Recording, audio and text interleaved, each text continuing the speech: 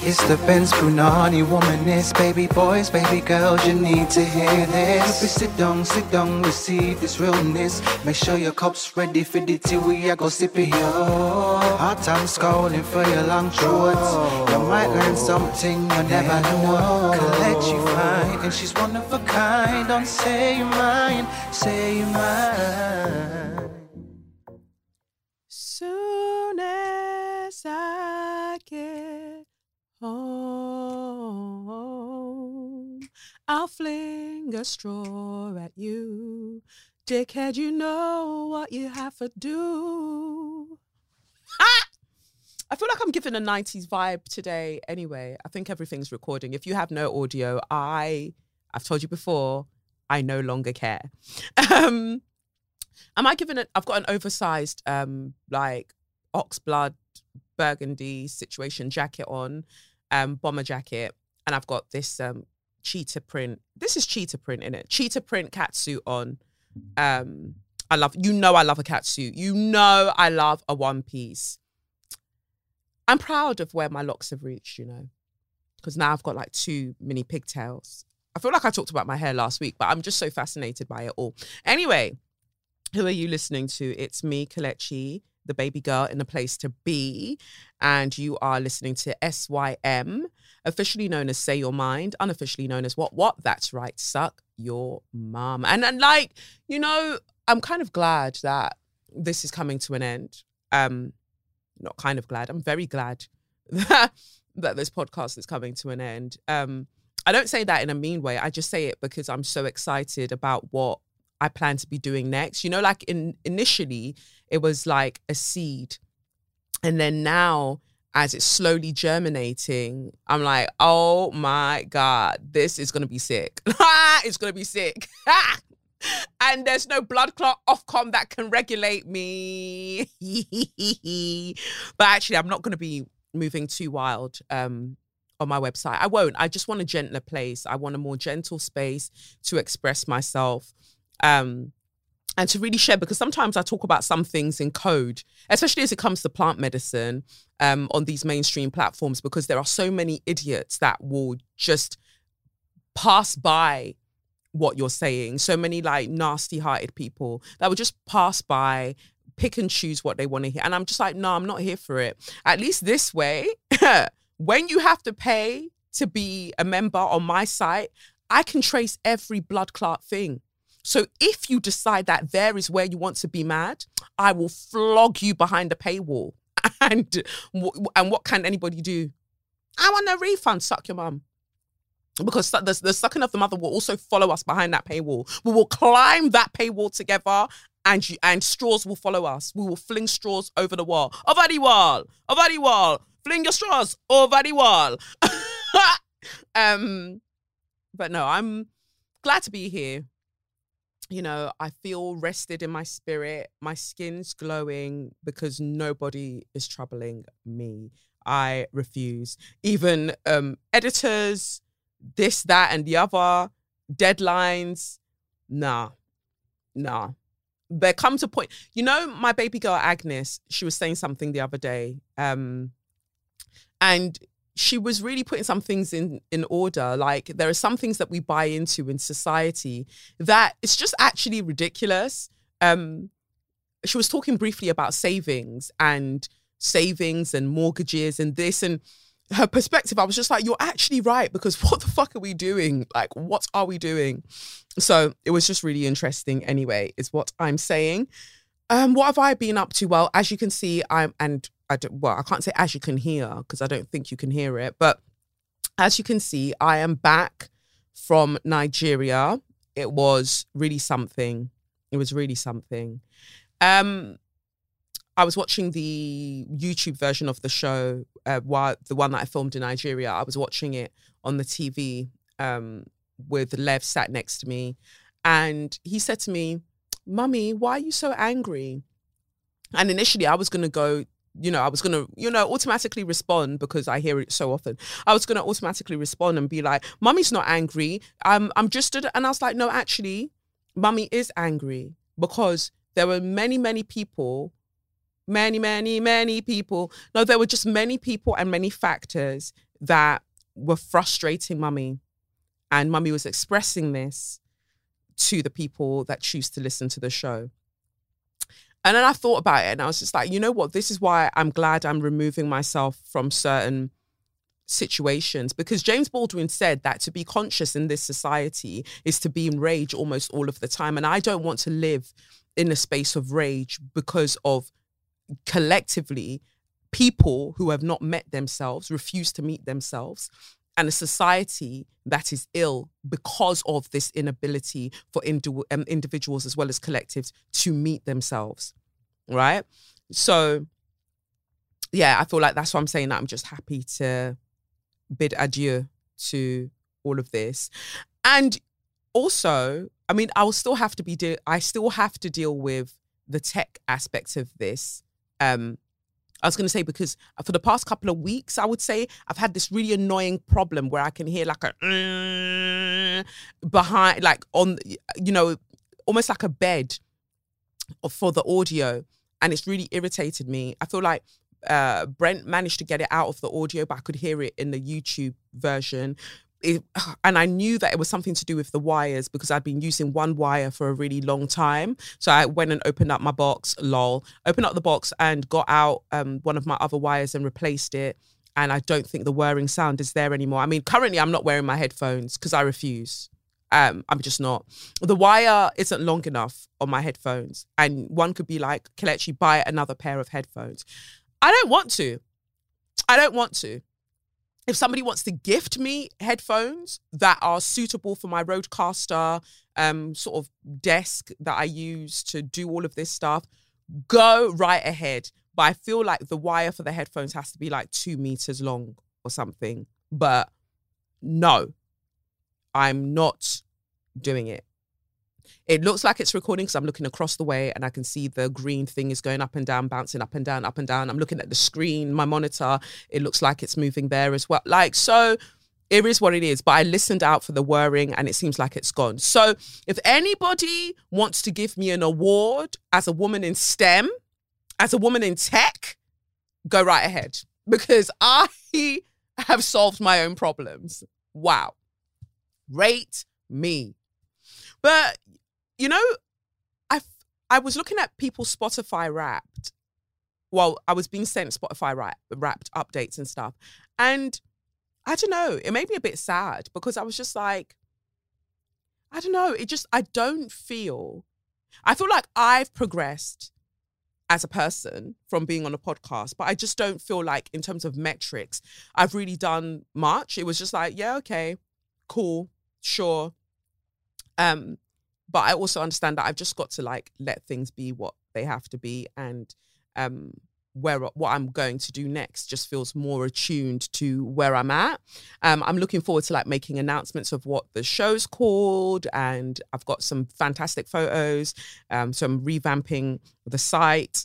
Because also I do that for myself. I do the Kolechnikov website. Well, I did up the Kolechnikov website for myself, and I did my website for myself, which is why I can't for the life of me move that freaking newsletter. You know, the thing you might not know if you've never been on my website, but if you go on my website, kelechiokafor.com, when you get onto the homepage, I think it mainly happens on when you're in a web browser. But basically there's that subscribe to the newsletter box that's over my face.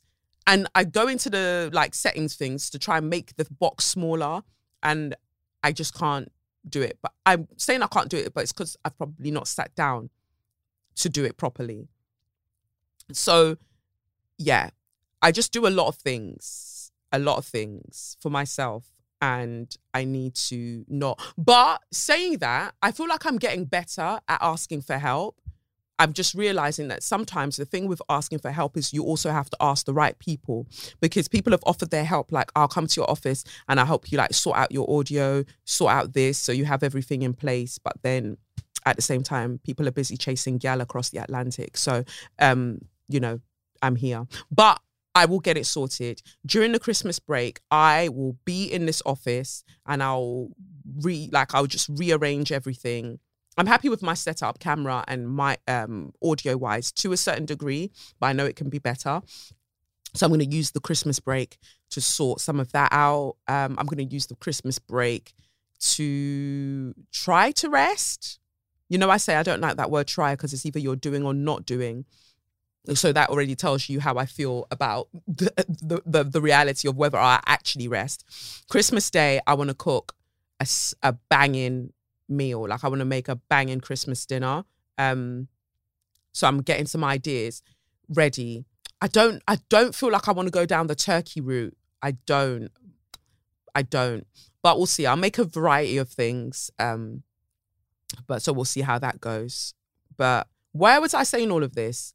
I was just giving you a general update, I guess. Friday, my God, Friday was my busiest day.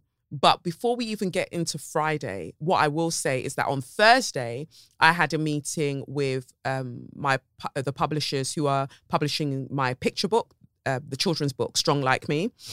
And so I met up with Chloe, who is the publicist that's working on Strong Like Me. She's a baby girl, absolute baby girl. Like, I've known of Chloe for a while because she worked on Dapo Adeola and Nathan Bryan's Look Up, Speak Up, Clean Up. She worked across that and she's been really, really great. So when I knew that she was the publicist I'd been paired with at Puffin, I was very, very excited because I know that she is on job. Like, even the fact that she was just like, can we meet for a coffee or a tea, just you and me, so I can get an idea of what you're thinking, how we can make this happen. That sense of how proactive she's already being, I feel like I'm in safe hands, you know? So I'm really, really excited to be working with Chloe. Anyway, when Chloe arrived, she arrived with something that really made me emotional. And now I'm going to share it with you. All of you that are listening on audio, you can't see it, but go with me. I got to see for the first time a copy of Strong Like Me. My book! Look at my book! Oh my God! Man Like Kelechi has a picture book out 1st of Feb. 1st of Feb is my mum's birthday, actually. Isn't it funny? Anybody who has an Aquarius mother will know exactly what I'm talking about. But anyway, comes out 1st of Feb, my mum's birthday, and in time for all of the things for International Women's Day and all of those things there. But look at that. Kelechi Okafor and Michaela Diaz-Hayes. Michaela, I keep saying Michaela. It's Michaela, actually. It's Michaela Diaz-Hayes. And we've got a book, Strong Like Me. And the character, as you know, is Kamara. And it just made me mad emotional because I just had this idea. I was just like, I want to write a picture book and it's going to look at the different ways that we can show strength. And I wanted to encourage little girls, especially little Black girls, to not be scared of being physically strong, because it's downplayed and usually people talk about, you know, when I think about people like Serena Williams, they're made to sound like less of a girl, less of a woman because they have a lot of physical strength. And I remember when I was growing up, how people would make fun of me for being like strong and fast and having, a rather athletic physique. And I know that around age 15, so many young girls drop out of sports and I just don't want them to. I don't want them to. I want them to keep doing what they do. And that's why I love seeing so many like women at the gym, lifting, doing their thing, especially the ones who lift and they're not lifting for aesthetics. Like there's some that are obsessed with Yash. So all they're doing is building Yash. But my favorite people to watch online, women, specifically Black women, are the ones who are training because they just love training. Like they're getting strong as fuck. Like the way that your body looks after the fact, that's like a byproduct of it. Like that's a side effect of it. But I just love the ones that are doing sick things. And it's because you can genuinely tell that they love training. And I just want to encourage more young girls to not give up on that. It's just beautiful. I can't wait for you to see the letter that I've written on the inside of it. You can't read it from here, but you get to see a picture of me inside. And I named her Kamara. This is why it made me emotional. Because, anyway, let's get into it. Before I even get into that and say what I wanted to say, I'm going to hold on to it for a little bit. what I wanted to say was this episode is likely to have lots of, or quite a few heavy subjects. So if you're having a day where you're just like, oh, I don't know if I've got the capacity, I would say maybe not. Maybe not. Okay? Because there are quite a few things that, I mean, I don't think it's heavy in that way, but it might just be a bit triggering and it might anger you in some parts. So I'm just letting you know. But I'm hoping that we could just have a discussion about certain things. And I have to give you a heads up that one of the discussions is going to be about Beyonce. Okay? So I've said it. All right. So into this though. So I'm going to put a trigger warning here. I'm going to say that trigger warning, pregnancy loss. So when I was first pregnant, the first time I was pregnant before Lev, I thought I was going to have a girl. And I said to myself, if it's a girl, I'm going to name her Kamara Chizuoro Anyi, which means in Igbo, may God's grace be sufficient onto us, or may God's grace be sufficient for us. Because that's all I've ever wanted. Or, when I look back on life and I continue to look at life, I just want God's grace to be sufficient, not any of like the material things. Like you'll have a fancy car, but then next year that car's out of fashion, right? And then you're going to get a next car, or you'll have a phone. And then next year it's the next phone because Apple are going to make sure of that shit. Let God's grace be sufficient. Let God's mercy be sufficient for me. Anything else, like obviously we know I love a cute shoe and a cute bag, but outside of that, like that can't be the center of my life. Do you get what I mean? The grace of God, that's it. Like to know that the universe rates me, I rate the universe. Like that's cool, comfortable. Do you get it? Knowing that I'm of service in one way or another, I'm cool. I'm Gucci. Not really, not Gucci, but you get what I mean. You get what I mean. So obviously, then there was the whole pregnancy loss thing. And for a while, I was in a space of like just being devastated and figuring out what life meant. I feel like that was one of my biggest lessons. I've had a lot of lessons. If you've been listening to this from the beginning, fucking hell, I've had a lot of lessons. Sometimes life just likes to throw me on the ropes and kick my fucking ass. But here I am. I'm still here. Anyway, it was devastating, but it made me grow up a lot, right? I had to grow up internally, I had to grow up in quite a major way. So when I had the idea to write Strong Like Me, I knew instantly that the girl's name was going to be Kamara, because even if Kamara's not here in the physical sense in that way, I want Kamara to be in the lives of all these children and adults as a badass, that is, figuring out her strength, being kind and showing up in the world. So that's the backstory on Kamara. Inside, because I was in two minds. I was going to say, when the publisher said, who do you want to dedicate the book to? Because Michaela and I had to choose, each who we wanted to dedicate to. And initially, I thought I was going to dedicate it to my Kamara, but then I changed my mind and instead I dedicated it to Lev, because the book is already a dedication to Kamara, right? So, I also wanted to, dedicate it to Lev. So Lev's name's in there. Like, I just love the fact that there is a little boy in this world that's going to grow up and he's just going to be like, my mum did that. My mum did that. That's like, my mum did that. My mum did that. And I love that for him. So yeah, Strong Like Me. I now have a physical copy. I hope it doesn't fall down. And the way I've placed it, Kamara is looking at edge of here. But you're too young to read it, so don't get any funny ideas, okay? But yeah, just stacking the books. By 2025, watch me. Wait for me there. By 2025, wait for me. Wait for me. I have not yet arrived. When I arrive, Omo, you go know. Uno no, go know. That means who doesn't know currently, they're going to know. They're going to know eventually. Yeah. Who no go no. Yeah. But that's if we still have the earth in 2025. So let's not get gassed. Let's look at this. So what else did I want to tell you? So that was Thursday. Friday, Jesus Christ of East Dulwich. Wow. Jesus of the Google calendars. Wow. I've never known a day like it. I was busy to bumper. Like, so first things first, I dropped Lev off at nursery. Then I had to get to the office because I needed to record a podcast interview with somebody who you're going to hear in a few episodes' time.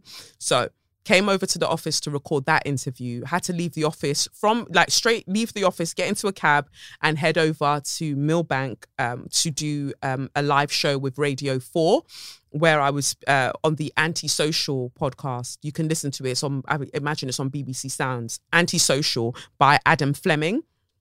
So they invited me on to talk about Nella Rose. The person that would be, I guess, opposing my views is a black woman from the Equiano Project, Ada Akpali.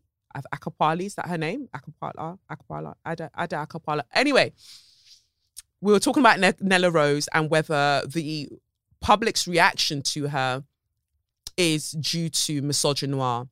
She was obviously going to argue no, as they like to do at the Don't Divide Us project and the Equiano project. How do you sleep? How do I sleep without you? I want to know. I want to know how you lot sleep without common sense. How do you sleep without integrity? How? This is how, like, you just know for certain people during slavery, it was popping off for them. They were having a great time. Like, they were the black people living it up, and they were justifying it to themselves that, like, well, they're going to do this. The Europeans are going to do this anyway. And what's wrong with them doing it, really? These people were lazy and not doing much, and they were criminals. They were criminals anyway. I don't know. It's just weird to me. I can't imagine a life where I'm not on the side of black people. Like, I can't imagine it. But okay, sure, whatever you want. So went to Millbank and I love that it's a full hour. So it really gives time for the conversation to build. And I think that might have been the first time that I was on a show for a full hour. In the sense that, like, you know, sometimes they invite me to talk on these shows and it's like 10 minutes. So 10 minutes, your baby girl, I've got knowledge for days. Yeah. About specific subjects, I've got knowledge for days. So that hour, you can't try, like, I'm good for that hour. But you know who's not good? The people who are used to those 10-minute interviews and they're used to just doing soundbitey shit where they'll just say something and then you don't have enough time to interrogate how fucking stupid it is what they've said is. And so, you know, we really saw all the fuckery rise to the top or sink, whichever one. You know, I don't know physics like that. But the point I'm trying to make is baby girl could not hack it. I could, your baby girl could, but that one over there, she was struggling. She was struggling. And I love that show because I was worried. The moment you asked me to come onto something and defend something that I don't think needs defending because it's common sense, I'm going to get, like I said, I'm just going to get a little bit worried. Like, oh, how is this going to go? But they were good because we were using the term misogynoir. They did an interview. Adam did an interview with Dr. Moya Bailey. That was there. Stats from a professor at one kind of university who was looking into discrimination within reality TV. Those stats were there. Also an interview with someone from the nursing. Is it nursing and midwifery? No. Someone in healthcare, that one also stats up for days about the disproportionate, the disproportionate mortality rates of black women in comparison to white women, all the stats. But they had this one on as well. So everything that I was saying was lining up with what all of the experts were saying. And then after they'd play an expert, the interview that they'd done with an expert, they'd go back to her and they'd be like, so what do you have to say about what this expert who researches this has just said? And she'd be like, yeah, well, it would be disingenuous to say that racism and all of that doesn't exist. I just don't think that that's what's happening in this case. And you can use data to support anything. Girl! Girl! Girl, I can tell that you are talking shit and pretending that it makes sense for you. Girl, you don't have to keep lying. You really don't. You don't have to keep lying. What? You can take data and make it mean anything. No, because this expert literally researches discrimination in reality TV and has just provided you with the data that says if you are black, or if not even if you are black, because there wasn't enough of a data set to be able to do that, because so few black people get onto reality TV shows because of the racism. So you have to kind of amalgamate basically non-white people. That's how you do it. You focus on non-white people. So it found that reality TV has a misogyny problem as well as a racism problem. So if you put those two things together, what do you think you're going to get when a black woman goes on reality TV? So she gave one ridiculous example, like, oh, you can make data mean anything. For instance, ice cream sales go up in the summer and knife crime goes up in the summer, but it would be ridiculous to say that ice cream sales are what causes knife crime. I said, wow, the Kool-Aid must be so sweet, like juicy, because what the fuck? Anyway, I bodied it and I did not move mad once. But of course we knew I wasn't going to move mad because I don't tend to do that when I'm on other people's shows. So I just also want to, again, stress at this point that was a BBC Radio 4 show. It is the biggest, it must be so hilarious to people who listen to this, how much I beef the BBC, yet I will be there readily talking about anything. Anyway, but I choose carefully. Because I didn't choose carefully when I went on that Pussy Clark's woman's hour. Pussy Clark's hour. That is a live show for 1 hour. 1 hour. They had me on there. Live. And we were talking about misogynoir, a subject that I should actually while out on because somebody else is on the other end, because she wasn't in the studio, talking shit. But I was the picture of intelligence and cuteness. I just said what I needed to say. So they're having me do that. And then you've got shows headed up by black people, black production companies, all of this, all of that. And they will actually be stressing themselves out, worrying about having me on live in case of what I might say. You are all agents of white supremacy, whether you want to realize that or not. Every time you say that about me, you are perpetuating misogynoir. You are. Because you have nothing to back it up with, because your white counterparts, who really should be the ones having themselves in the tears, running around. You could argue that, Kelechi, that's not fair, because our positions are so fragile that if we have you on and you say something, there is more of a quickness of us losing our roles than a white show who have you on, you say something wild, them losing their roles. I see that. But at the same time, you actually have nothing that you're basing what you're saying on. We might need to pre-record with her. Why? Have you watched everything else? Who else has pre-recorded with me? Huh? So it feels like I'm dragging this particular subject out, but I just want it noted. I really just want it noted that in real time, sometimes black people are my ops. that's all I wanted to say about that. So anyway, I finished at BBC Radio 4 after I've spun Little Miss Equiano project. Little Miss Racism Isn't Real. And then I head off to, straight after finishing there, I had a studio booking in Soho, like a recording studio booking with this producer, funnily enough, also from the BBC. Am I the BBC poster girl? Am I like like you have a bad boy, like a bad boy. I wonder if I'm the BBC's bad girl, where it's just like, yeah, we know she likes to just like while out and say she hates us, but she'll show up. I really want to know, because sometimes I don't know what I'm doing.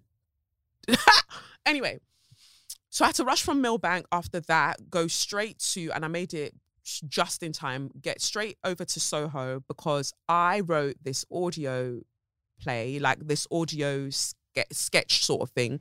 I was commissioned to write it. This producer at the BBC reached out, and he's working on something.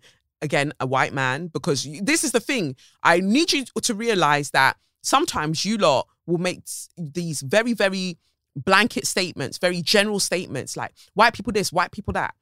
I found that quite a few times, white people have been the ones to go like, you want to do your thing, do your thing. Of course, there are systemic and institutional reasons as to why they can take that risk. But what I'm telling you is that they are willing to take it in a way that certain black people are not. So, and then you'll be talking about, oh, but why isn't she with a black man? What have you? I'm still waiting for you to provide me with a list of the black men you know who are not wild, who would be absolutely confident and supportive of how I got here and where I am in my career. I want that list. I want that list, because until you have that list, don't tell me anything else. And I'm not saying this because I'm about to wheel out another white man. No, I'm saying this because I don't think you break down what you're saying enough, and you make it way too binary and not consider nuance. I want a list. Even don't give me a list. Name one man, one black man that you know of. One that would be like, one straight black man. Sorry, I should point that out. Not even necessarily straight, but just a black man that like has relationships, goes out with women. Let's do that. I want you to show me. Show me. Because from what I see enemies of progress, actually, is what I see. And I noticed that there are certain people that I've now decided, well, I didn't decide. One of my friends who actually works, anyway, one of my friends, he calls them BBC blacks. There are a lot of BBC blacks who have been at the BBC for a long time, whether they're still there or otherwise, and their mindset still remains BBC-esque in that the respectability politics has them by the throat. So anyway, back to this guy working on this project, comedy, and he said, you know what, I think that you should write some sketches for it. And so I was like, should I? Can I? And I was like, of course you can. You wrote a whole freaking book, and you've written short films, you've written like series, like things for series. Like, of course, I don't know. There was just something about it. And I was like, am I that girl? Can I? Let me tell you, what I've written for this guy is so fucking funny. Again, I wasn't sure if I could do it. So I asked somebody for help. They didn't come through. Like, literally did not come through for me. I was like, oh, can you help me with this? Like, I really want, just didn't come through. Didn't help. So I had to sit there and be like, okay, audio, you've made Sally. Don't worry about the fact that Sally also has visuals to go with her. What's funny about Sally is what Sally says and your comedic timing. Like, you can absolutely do this. And then randomly, it all came to me. And now it means that I can build on these, on this new world that I've created. I can't go into it too much, but just, it's going to be out in January. Inshallah, it'll be out in January. And I'll send you the link, because that'll be before I lock off the podcast. And so I'll post about it. It is so fucking funny. And also, I voice the characters. So, it's perfect. I went, recorded it, like banged it out. He had some notes, like we tweaked some jokes, and it is sick. It is just so sick. And it makes me emotional thinking about it, because I'm just like, I'm really out here, like, living life on my terms. Like, life, my God, has not been easy. I mean, you know, who has it been easy for? But it has not been easy. And especially in the past, 2 years? In the past 2 years, my God, I would say even from not the past 2 years, the past 4 years, from being pregnant with Lev and the pregnancy feeling so challenging off the back of a pregnancy loss, then, you know, writing a book, and then, like, it's just been relentless. And yet I keep going, and I can't tell you how I actually keep going, because some days I'm just like, no, I don't actually think I'm strong enough to do this. I don't want to keep going. Like, not even in a unalive myself way. No, I just want to stop. Like, why is so much being asked of me? Like, I don't want to. But then I carry on, and then I grow in that process. I am the most reluctant kind of growing person on the planet, because I feel like people think I do these things and come by these lessons with grace. No, my spirit guides are dragging me, kicking and screaming towards my own enlightenment and evolution. They are dragging me kicking and screaming, because I would absolutely, like, when I call myself a dickhead in recovery, I mean that with all of my heart. Like, left to my own devices, I'm a top tier dickhead. But for some reason,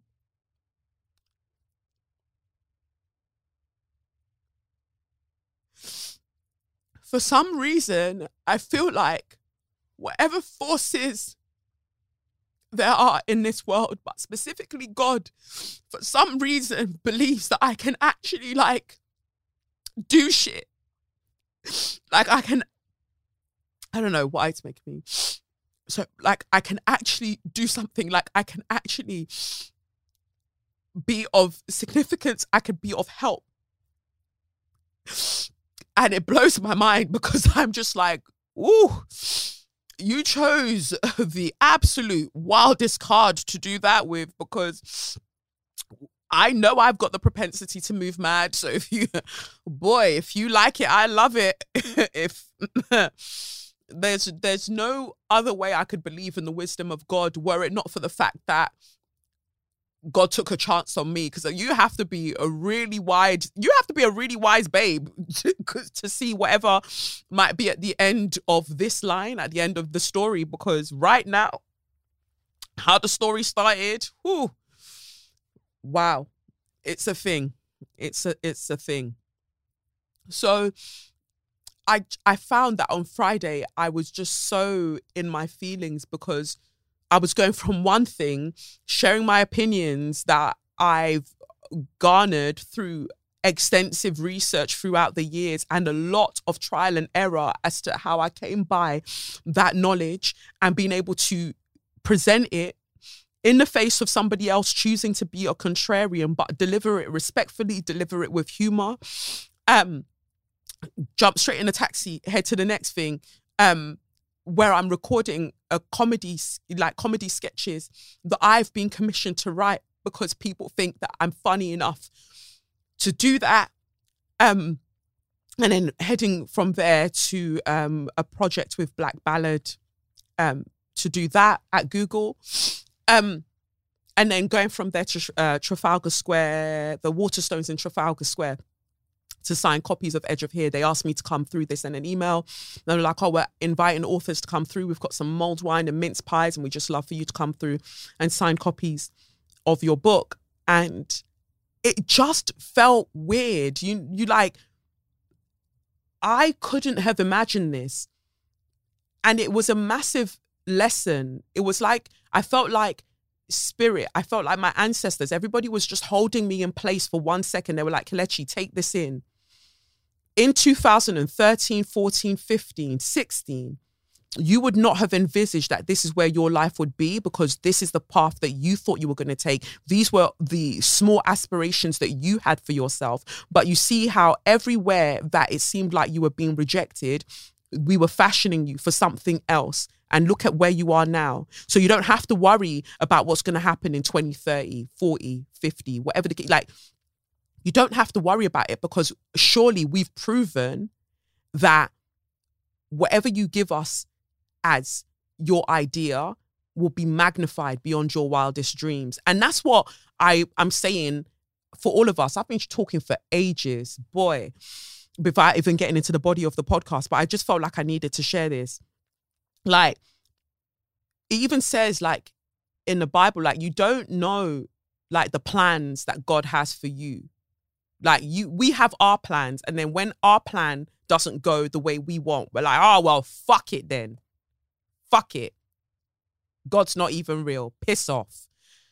But actually, I look at the topsy-turvy sort of Jeremy Beremy path that I've been taken on, and it's like, yeah, I would not have come up with this for me. Like, the life I imagined was so basic. Like, I was giving myself a basic bitch life, and I got leveled up, and I'm still leveling up. So even though there are still many challenges that I'm currently navigating, that day felt like a day of respite. It felt like a day of just being reminded that this too shall pass, but look how far you've come. Like, you've got this. So even if, you know, for me, it was like one of those, I don't want to use the military industrial complex as an example, but go with me here, because I used to be an air cadet, right? It's like those obstacle courses, because we would go to competitions, my squadron, we'd go to competitions and stuff and compete as a team, as a squadron, and I would lead it because, I'm that girl. And, you know, like, you've got that wall to climb over, and you've got to use teamwork to get over the wall, and then you've got to crawl on your stomach and then get, you know, under things and over things. And initially, when you're training for it, you're absolutely shit. Like, the average person is absolutely shit at that thing. And then they do the whole montage thing. Da-na-na, da-na-na. And then finally, you're just bossing it. You're like scaling that freaking wall. You're underneath there. You're crawling. You're doing everything. Your marksmanship is on point. Not that we want to be shooting people, but you get what I mean? Like, gosh, those movies really sold us dreams and really made us buy into war. Bloody hell. But I say all of that to say that that's what it felt like. Like, I've been trying to learn how to do these obstacle courses. And then sometimes I get one part of the obstacle course, well, I get it right. But then there is another part that I'm struggling with, and I'll keep having to train that until I can do that part and that part and that part, until life just feels easier. I say that with a pinch of salt, because hashtag genocide everywhere. So yeah, it was a very, very emotional day for me on Friday, because I was processing all of these things, and I was just filled with a deep sense of gratitude that God didn't go with my plan. No, just a deep sense of gratitude that, you know, I'm here and I'm doing a variety of things, and I get to be that multi-hyphenate. And it all came from a sense of just like, I don't know what I want to do, but I know that, or I felt like I knew what I want to do. My plan was very simple. I'm going to be a famous actress, and I'll be like one of the first Black women, because I'm going to say that very loosely, to win Best Actress in a Lead Role, win the Oscar for that. I thought all of these things. And then I saw the Academy be wild to Will Smith, and I saw the Academy support Roman Polanski and all of these predators. And I started to see things for what they were, basically. I started to see that the things that I aspired to were so flimsy, and that I was meant for better. I was meant for greater. And those same skills that I have that I thought would get me the Oscar for Best Actress in a Lead Role, I'm using those same skills to single-handedly host this podcast, to go on the radio, talk the things with charisma, and make the videos that I've made throughout the years. All of those things. Like, just because you think, sometimes we're taught that the skills that we have are for a particular career, not realizing that those same skills, that same skill set can be used elsewhere. Like, they're transferable skills. That's why I feel like I'm the embodiment of transferable skills. Yeah. Because all of those times that I thought, wow, I'm really good at throwing this object for sport. Now I can fling a straw. Anyway, yeah. Saturday, therefore, meant that I was in bed the whole day. I think I got out of bed on Saturday at 5 p.m. Lev was away for the weekend. I didn't get out of bed until 5 p.m. Didn't want to eat breakfast. Didn't want to do anything. I was so exhausted because I was straight into work and everything from when I got back from Nigeria. And I was like dealing with other things as well that was just exhausting me. Like, so Saturday was a duvet day, stayed in bed, didn't want to hear nothing, listen to nothing. I've realized just how little I watch or listen to things recently. I just sit in silence. So that was good that I rested. And now here I am, Sunday, able to have the energy to do this and chat with you all. Although when I did get out of bed on Saturday, there's this thing that I have in my kitchen. I'm noticing a lot of moisture, first of all, in my flat. So my good sis Hodan recommended these like little dehumidifier packs that you can put, like these little boxes that you could put like on your windowsills and stuff that's meant to grab the moisture. I actually do have a dehumidifier, but I think I've put it in storage. I don't know where it is, or it might literally be in my storage in my flat. So anyway, I've been noticing mold developing somewhere in the flat. And in my pajamas, I decided to get out the screwdriver and take away this box that I'd built just so I could have a ledge to put stuff on, deconstruct this box to get to the mold. And there was so much more mold underneath that MDF kind of casing that box. And so I spent the evening like clearing that out. Like I was doing bits, changed out my pajamas, and so I could take all the things outside, throw them away, whatever else. I don't know why. I suddenly had the energy at around 6 p.m. that I was going to do this thing. But I feel like there was a message in that, or maybe I found the message in that the kind of person I am, if I can sense that there's mold, there's rot somewhere, I'm not going to stop until I get to it and I can clear it out. Within myself, within society, that is just what kind of calls to me. Where is the mold? Where is the rot? Let's get to it. Let's deal with it. So yeah, was doing all of that and then took it easy today. I've got actually email tarot readings to send out as well. Bloody hell. I've got to get that done. But I think I prefer recording audios for them. And that was another reason I was tired. I had to get like 40 something month ahead tarot readings done for my patrons on Patreon, the people who are in the Straw Society tier.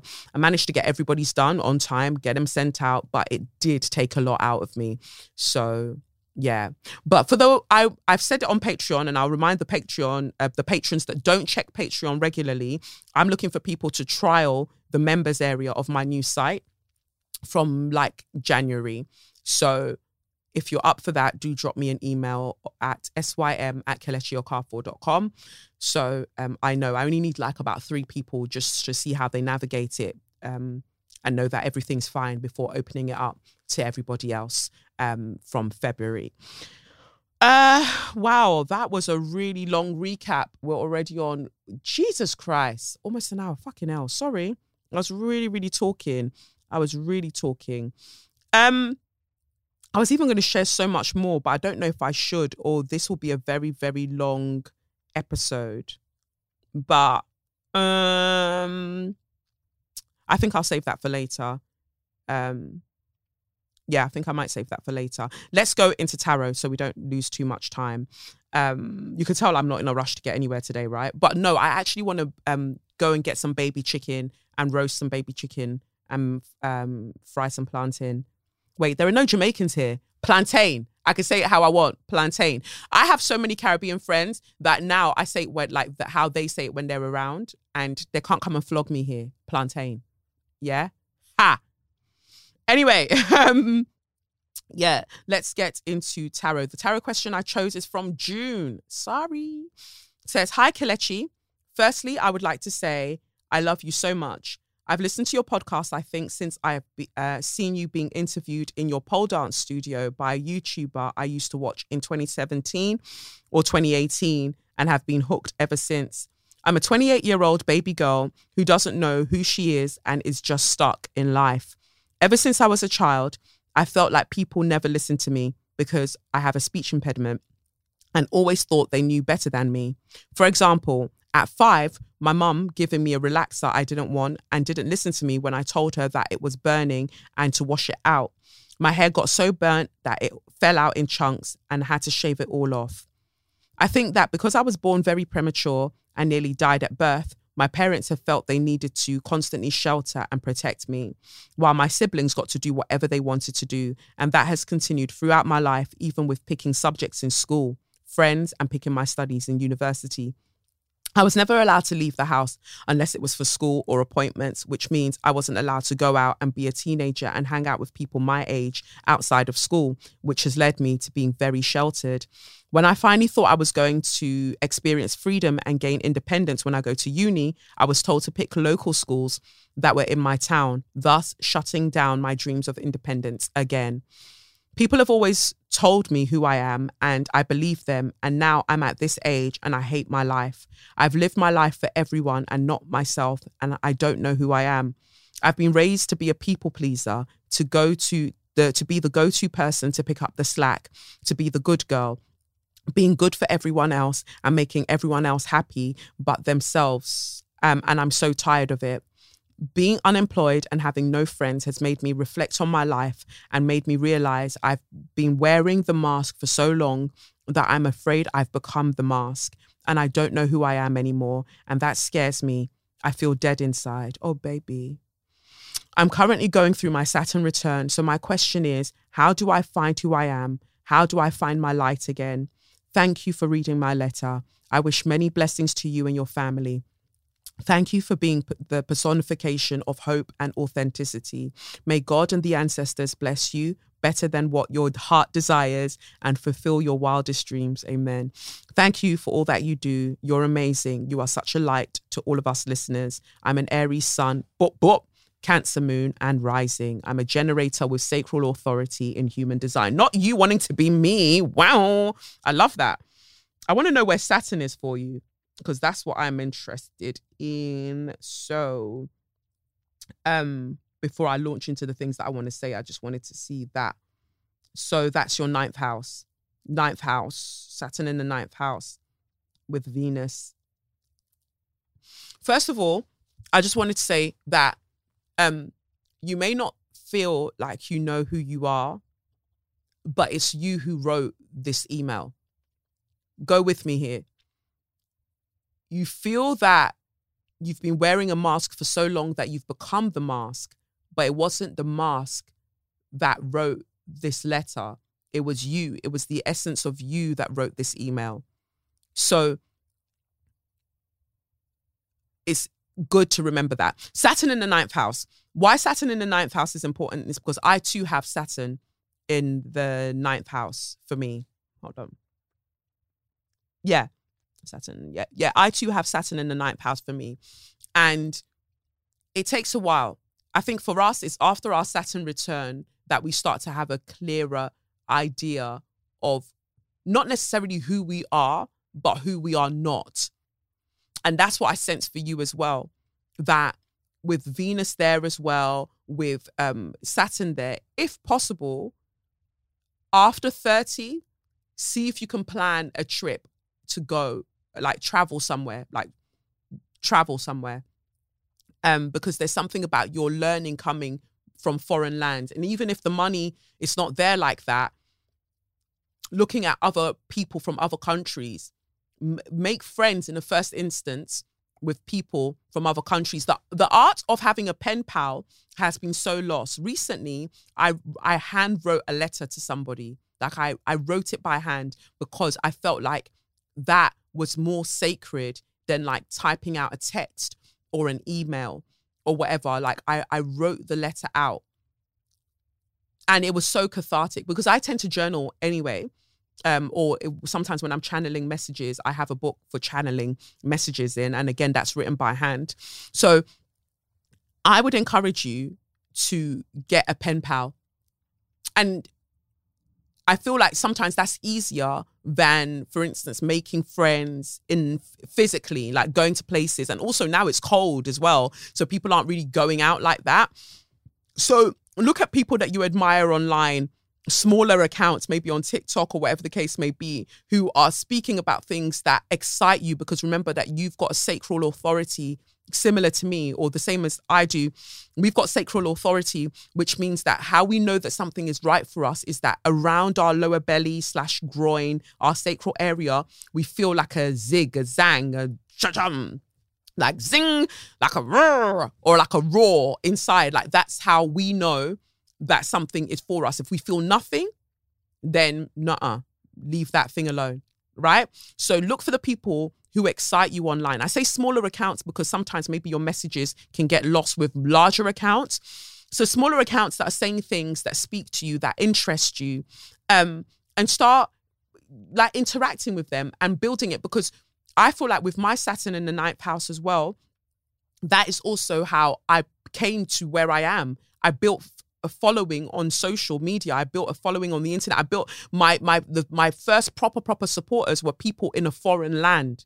Yeah. When it came to opening the pole dance studio, it was Black American women that were like, girl, you don't need to take that shit, and then they told me, why don't you open your own space? Why don't you open your own studio?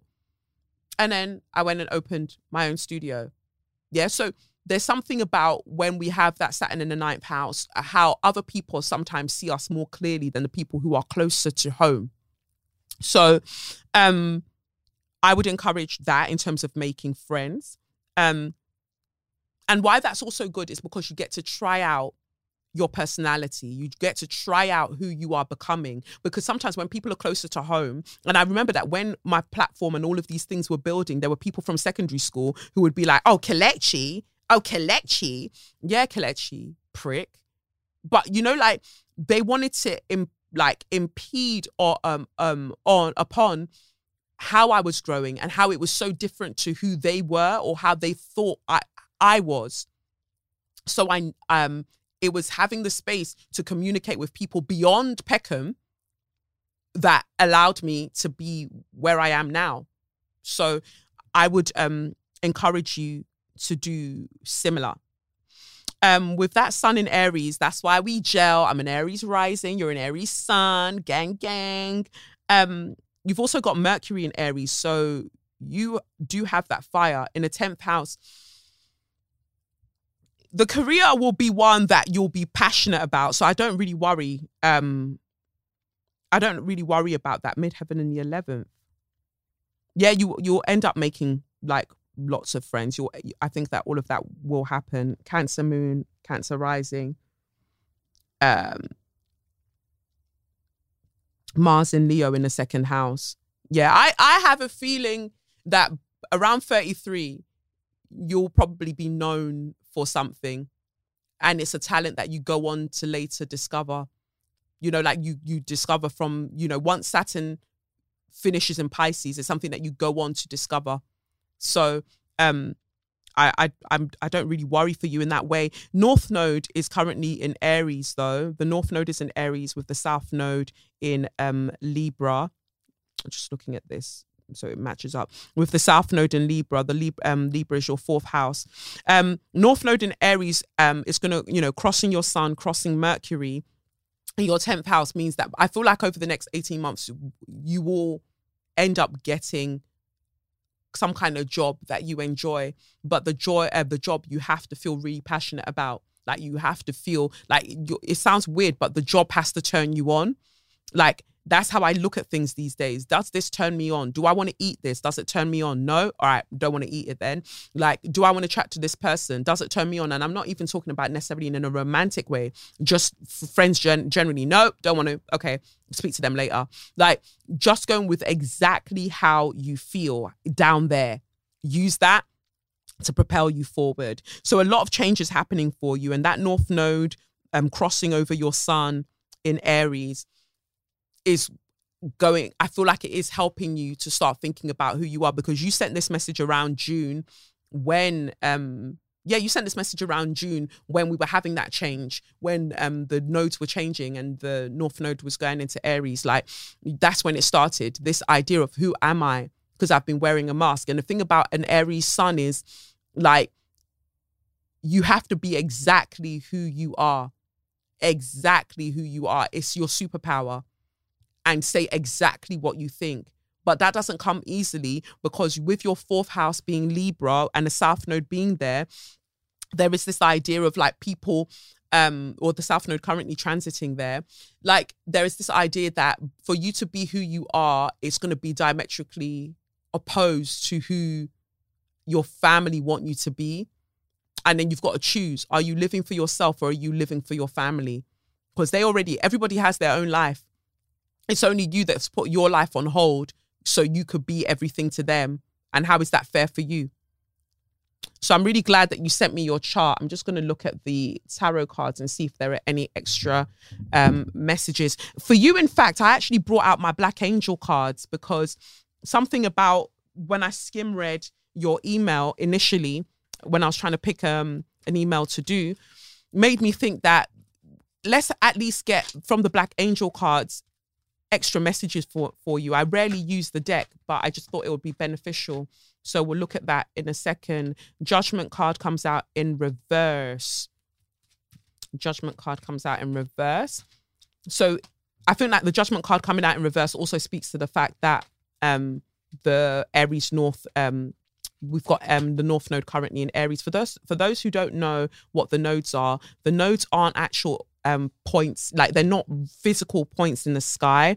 They're more of a mathematical point worked out from the journey that the that the moon is making along the elliptical, that the path that the sun follows. So where the light shines, North Node, and where the shadow is, the South Node. Judgment card, like I said, we've got here. And here we see, is it Mart, who is weighing the heart and the feather. And this is why I said to you, it came out in reverse, because for you, it's about what will help in this situation is thinking about the fact that, and you've got all wands. I love this for you. You've got all wands that came out here, apart from Judgment. If you were to kind of leave this earthly plane tomorrow, could you say that you've used every part of your heart to live life? From what you've written in your email, probably not. So it's about Mart. Is it Mart? For those who don't know, it's in Egyptian mythology, or I'd say Egyptian mythology, or in Egyptian law, it's believed that when you go into the afterlife, your heart is weighed against the feather to see how well you've lived life. And what you want is for your heart to be equal to the feather, I believe. So, bearing that in mind, we've got the King of Wands here in reverse, and you're a fire sign because you're an Aries sun, right? And then we've got the Page of Wands in reverse here, another fire, and the Ace of Wands in reverse. So I feel like what this is telling us is that you are about to begin on a path of self-discovery.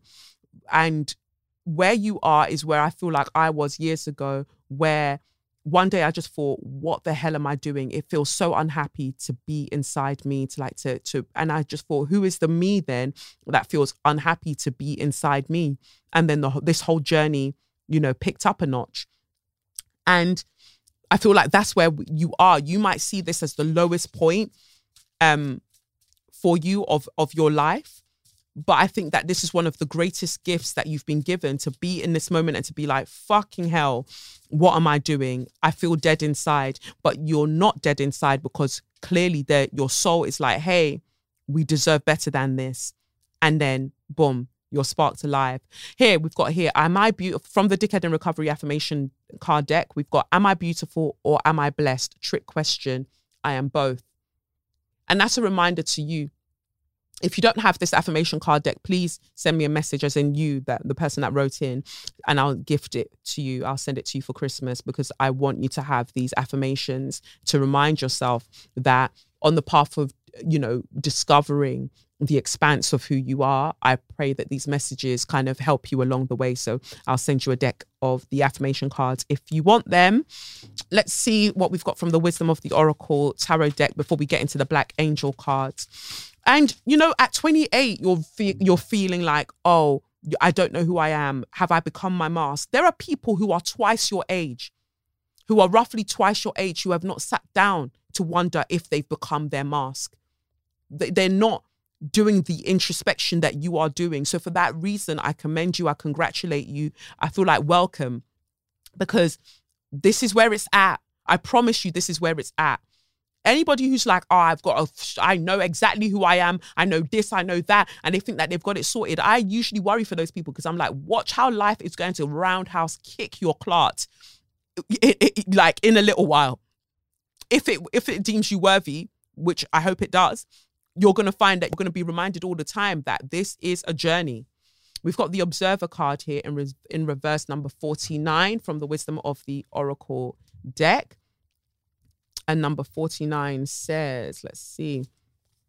Most people see the world through a personal lens. They closely identify with their feelings and experiences, so much so that they come to believe that these are the only reality. There are times when you need distance in order to gain perspective and understand your circumstances from a more neutral vantage point. Now is one of those times in your life. This is a perfect moment for you to begin to do some exploring. Instead of only considering yourself, consider what you need to understand about the conditions, people, culture, and environment you're engaged with now. You'll be so happy you did. Illumination is the miracle you seek and will indeed find. I love that for you. I love that for you, especially that line, you'll be so happy you did. Illumination is the miracle you seek and will indeed find. You're going to find you. Whatever you deem you to be, you're going to find you. But this is just the beginning of that amazing, amazing journey. And although that day on the bus, when I was just like, what, like it's so unhappy to be inside me. It felt sad and devastating at the time, but it's the best thing to have ever happened to me, because then I had to go on a path of like self-reflection. And, you know, that's when I took myself to therapy and was in therapy for a number of years. And then I was just like, oh, I'm good. Like, not in terms of I'm good and I'm fine, everything is sorted. No, I knew that I'd gained enough tools from that specific modality that I could go out and get stuck into the world. Let's see some charms. I'm so glad. I've got my charms, as I told you I would do. I've got my charms now in my kintsugi bowl that I made a couple of weeks ago. Oh, so I'm now using that to pick out charms for you. Let's see what we've got here. Oh, okay. So we've got the initials R and C. We've got this dummy here. And then we've got a cat looking out of the window, almost like it's making a wish. And we've got this heart that's got a teddy bear right in the middle of it. See that? And yeah, we've got a dummy, aka pacifier, for those of you who that's what you call it. And we've got a crown here as well. And I love this because it's so encouraging. For you, it's about going back to reclaim your inner child. Why did I put it that way? It's going back to reclaim your inner child. Doing the thing. Even when I was reading your message, reading your email, I thought, go and be a bad girl for a bit. Go and be a bad girl. How does one begin that? I don't mean go and like start a hotation or anything like that. But you can if you want to. No, I'm saying that do things knowing full well that your parents are going to disagree and they're going to disapprove. Do it. Do it. Do it. Because sometimes shake the table. All parents are people who gave birth to you, and they've lived a few years, probably like 25, 30 years more than you have, 18 years, I don't know, more than you have. That's all they are. And I'm saying that as somebody who is a parent. I'll be damned if I'm telling Lev exactly how I want him to live his life blow by blow. And I don't feel like they were doing it to you from a place of malice. Of course, like you say as well, like they were just very, very cautious about you because, yeah, they were very, very cautious about for you because the conditions around your birth. But like, you can't stay wrapped in cotton wool. Like, you have to live life. And it might come with a few bumps and scrapes, but that's life. So the card that comes out for you is the Sun Daughter from the Black Angel deck of cards by Zenju Earthlyn Manuel. I know that she's stopped making this. So if you can't find it, I'm so sorry for you. Hopefully maybe somebody will be reselling theirs and you can buy that. I won't be reselling mine, so that's not going to happen. But let's see what she says about the Sun Daughter for you. I like that it's in alphabetical order. Sun daughter, the sower. Here we go. It says here, you are glowing with your love, a waking path radiance, sleeping path buried love. Sun daughter, if you had not come into being, the world would have never truly experienced unconditional love. On your waking path, you love and are loved no matter what. People are envious because you receive and give love so easily and abundantly. Your natural warmth and companionship are so genuine, people can hardly ignore you. You are youthful, but by no means young. You know too much to be young. You are everyone's favorite daughter.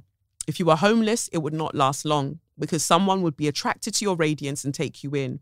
You show people how to give love without expectation, and such action is often imitated. Your waking path is glowing with sunlight. On a sleeping path, though, sun daughter, you are abused by others who take your love for granted. Since you do not expect anything in return, those who do not give will find you ripe for the taking. This has caused much turmoil in your life. You develop relationships easily, but soon find yourself on a one-way street. People are crazy about you, but you are not always crazy about them. You wonder, how in the world did I let this person into my life? Ooh, drag me. Remember, sun daughter, unconditional love does not equal love under any condition. I know that I've used this card before or I've picked this card before and it's resonated with so many of you. So I'll read that again. Remember, sun daughter, unconditional love does not equal love under any condition. You cannot feel love under any condition. If someone is abusing you, it is not love, it is pain. If the love is being controlled and directed, it is not unconditional. Unconditional love can only be felt between those who can be vulnerable, unveiled, imperfect, and undefensive in their loving. Those are not conditions. They are qualities that support love. With those qualities, love can be unlimited. The sun daughter's open and warm energy can feel exposing and unprotected in a world where we feel strength is our greatest asset. As a result, our sun daughter energy is rarely seen openly in those who have experienced oppression, violence, war, or any trauma. We do not walk well in the world feeling unprotected. Instead, we bury this unlimited love deep inside us. In this way, we can avoid the disappointments we had as small children when our love was not returned. We become soul sleepers when we bury our loving nature. A buried love brings lots of misery. So, sharpen your ability to detect people seeking love they can control. There is no need to let the ones you love rule your life. Wheel up the bomber clot. Baby girl, did you hear that? There is no need to let the ones you love rule your life. Your care and warmth are only true when they come from a natural desire to give such. Listen to your heart and trust that when the pain or trouble shows up in a relationship, it is time to pay attention. Sun daughters are to be cherished. Indeed, we are. Baby girl, I hope that tells you what you need to know. Love doesn't hurt.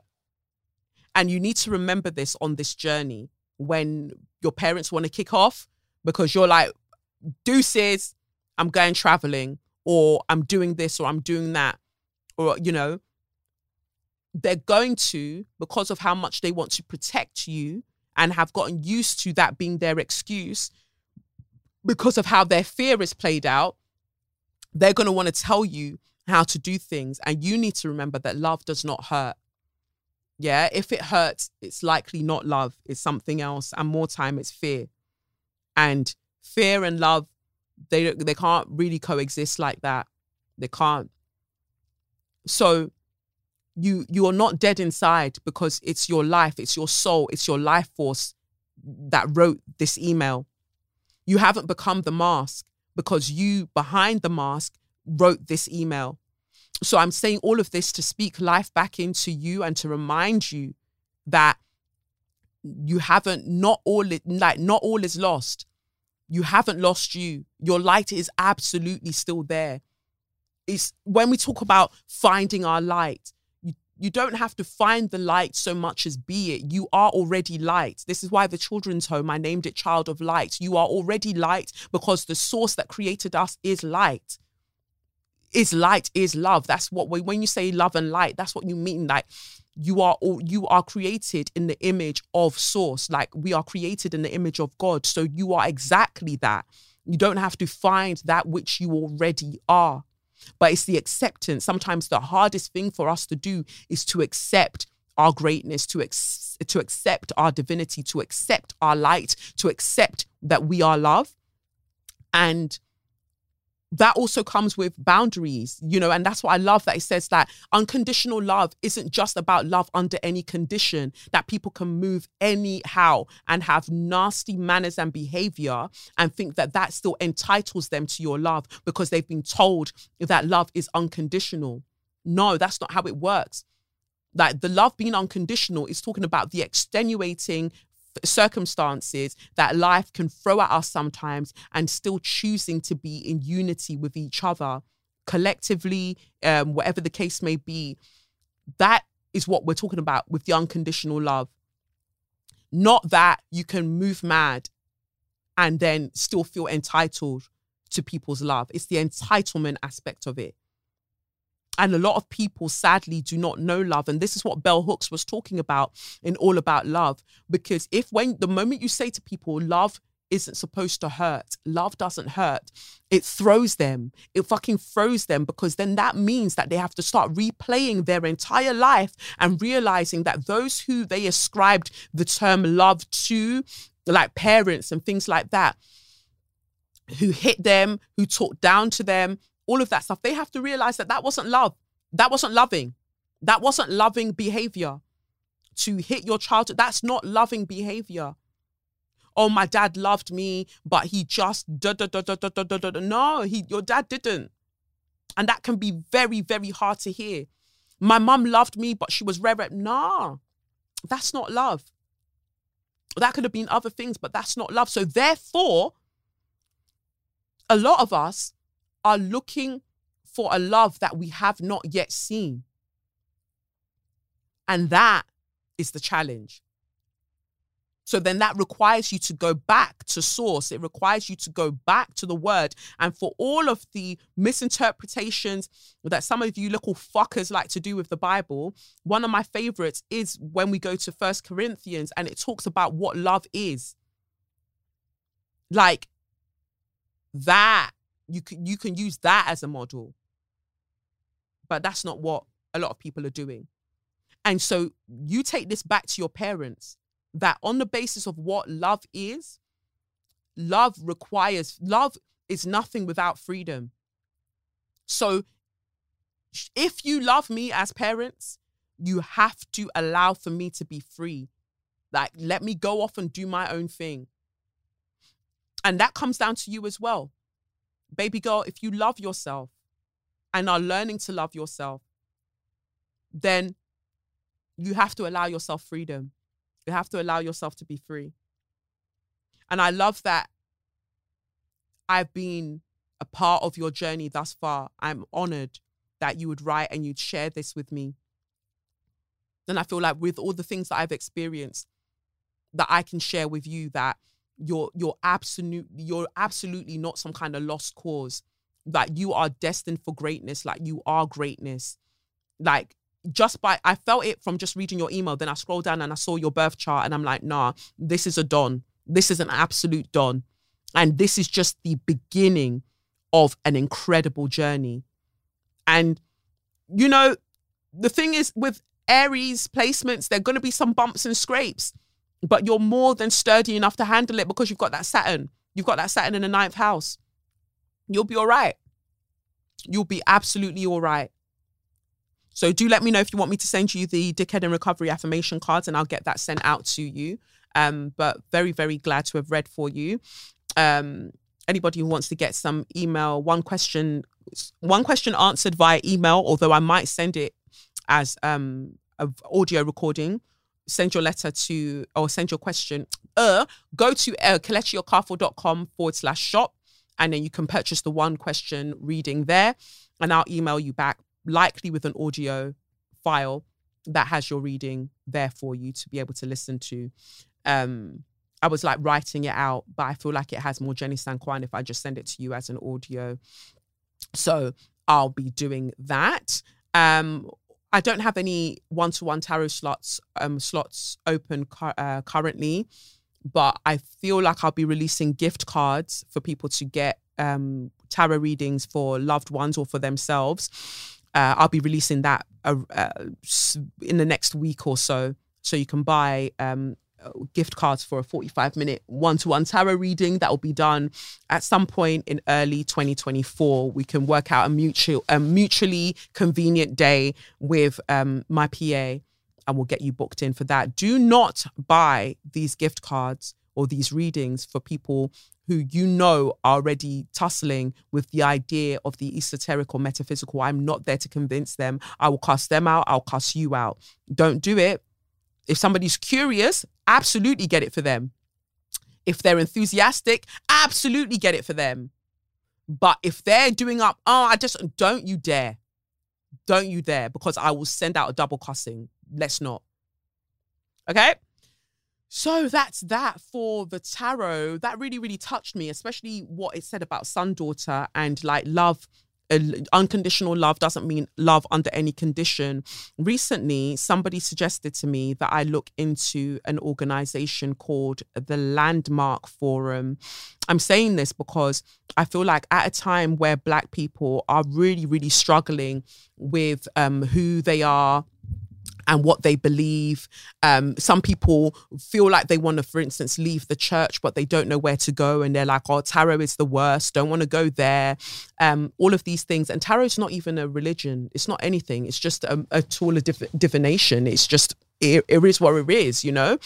But I started looking into the Landmark Forum because when interacting with people who have done this, who have been on this course, I've noticed the way that they speak, especially around challenging, difficult conversations or subjects, and how it sounds like and reads like I'm speaking to AI. Remember how I clocked the Eternal Tarot? Remember how I clocked that she was a fraud? What time are we on now? Oh, God, wow. Remember how I clocked, this is going to probably be a 2-hour episode. No, even more, 2.5 hours. I'm so sorry. Remember how I clocked that the Eternal Tarot was a fraud when I sent her a question, and then she basically was taking bits from the internet and just copying and pasting it as her response. She's changed her website since because I've let everybody know that she's a liar and a thief. But it's the same way that my spidey senses go off and I'm just like, no. Something is really, really wrong here. And across the board, I'm seeing that Black people are looking for answers. Recently, a guy I know, he reached out and he was like, oh, Kelechi, what do you think about me converting to Islam? I was like, why does my view matter? He was like, oh, well, I just want to know because maybe you'll take me more seriously and you'll be interested. Move around, move away. What? Sends me a video of him, you know, speaking with an imam. And I'm like, how do I express I don't care? Like, why are you sending me things? And also, this is somebody who has posted videos from Andrew Tate before. So suddenly, Andrew Tate decides to convert to Islam. Then you are now somebody who swears up and down that, oh, I don't know. It's not like I, agree with everything that he says. There's just sometimes he makes some points. What points? What points has Andrew Tate made? What points? To me, that was a major red flag. I was like, But consistently messaging me all the time, messaging, random things. Oh, have you read this book? How to change your, the 12-week year? Or them 48 laws of power kind of guys, the queen, hey queen, that sort of, I was like, no. So when I saw that message, it really made me kind of like, this is not just isolated to here, that there are lots of people who are doing this. Like, they're searching for answers, but they're not interrogating misogyny, patriarchy, capitalism enough to consider where they are thinking that they found the solution, right? And me, I'll back out of anything. There is no school of thought that can hold me. Pick me now, whore, man again. Like, no, there's homophobic lyrics after that. Anyway, there isn't a school of thought that can hold me. Because me, I'm always going to ask questions. I'm going to always ask why and how. I want to know. I am scared of people who blindly, that's ableist, who just, without questioning, follow anything and everything that they've been told. This is why I get so frustrated with people who are within certain religious practices, because they refuse to see, they've got tunnel vision. And it's like, how are you not considering everything outside of that? And so I feel like there are, I'll speak specifically to black men in this situation. There are quite a few black men between the ages of, like, I'd say mid-30s going into late 50s, who are really, really trying to figure out where they fall in this whole thing that's happening. The feminist movement, you know, whichever wave we're on, especially the black feminist movement, means that a lot of men are now having to consider what their role is within certain dynamics. There are some who are really crafty and they're grifters and they've already started learning the language, or they've learned enough of the language very quickly to then get themselves on news programs and daytime TV shows. And it sounds like they are learning things because they're using the terminology, but they actually know nothing, and they're still perpetuating the same violent anti-black woman narratives in their personal lives. As normal. They just learned language to absolve themselves of what they're doing by going, oh, but me as a man as well, this is me practicing self-care. This is you practicing self-care by cheating on your wife. Like, they just learn language. And because they might learn language or they might learn vocabulary before their partners or their exes or whatever the case may be, they learn this language before them. So this woman is being gaslit to high heavens, but because she hasn't bothered to engage with the womanist or black feminist movements or praxis, she doesn't have any tools. Why are my lips dry? She doesn't have any tools to counter what she's been told, even if intuitively she knows that this guy is chatting shit. She knows that, but because she doesn't have the language to respond, to counter, she's just having shit taken away from her. And then he's out there parading out to the world like, you know, he knows what he's doing. I'm talking about this from a distance. I've seen it play out in a few people's lives. And when I see a new guy that is out on our TV screens or really showing up at events and saying, oh, but black men and our mental health. Which black woman have you had to ruin in order for you to realize that this is where you need to be and this is the path that you need to be on? I said it before, and I'm going to go into it when we get into So You Mad, but there are people who learn revolutionary language, but they are not revolutionary people.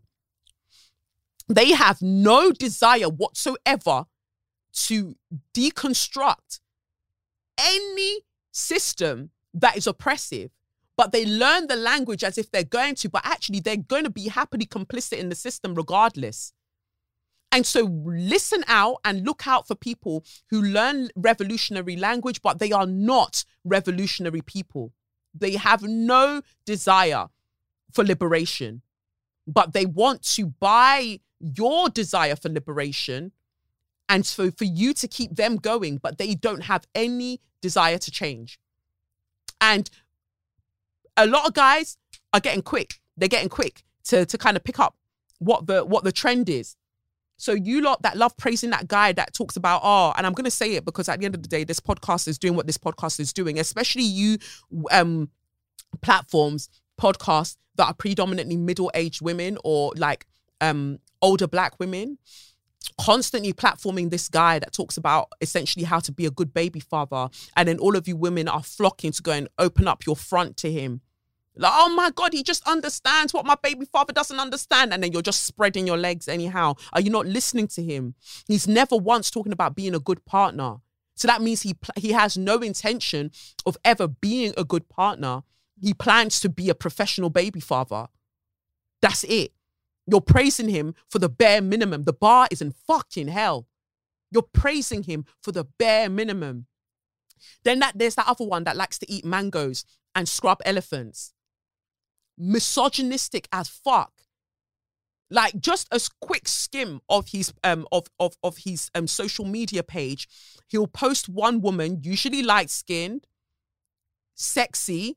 He'll post her image first and then have some kind of quote-unquote informative video straight after it. So use her to grab you and you'll be like, oh, yeah, this was the only way that you were going to click on this video. But can you not see that how that's still misogynistic? You're still commodifying the bodies of women in order to get whatever point that you want to get across. And it's usually still going to be, oh, we're kings, we're black kings, and we're meant to lead women. Where are you leading them to?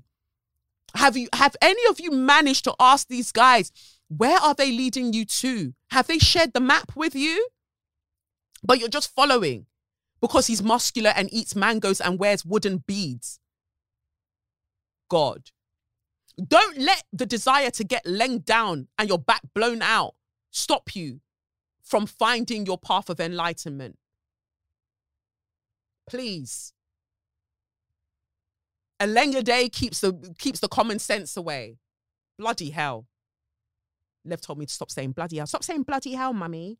But I'm saying this because I'm worried about how black men as well as black women are becoming radicalized because they are not interrogating enough what they are imbibing, what they are consuming in terms of content. Same with you lot that like to go and pay attention to them femininity coaches. I don't know what the fuck they're teaching you. I don't know what the fuck. Everything is just the case of the emperor's new clothes.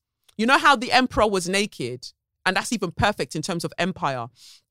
You know how the emperor was naked and everybody was like congratulating him because his outfit was so cute, but he wasn't wearing any fucking thing. That's how you lot behave with white supremacy, whether it's within Abrahamic religions, whether it's outside of those Abrahamic religions, whether it's femininity coaching, whether it's what is this black men and reclaiming our mental health, whatever the case may be, and being whatever you're being.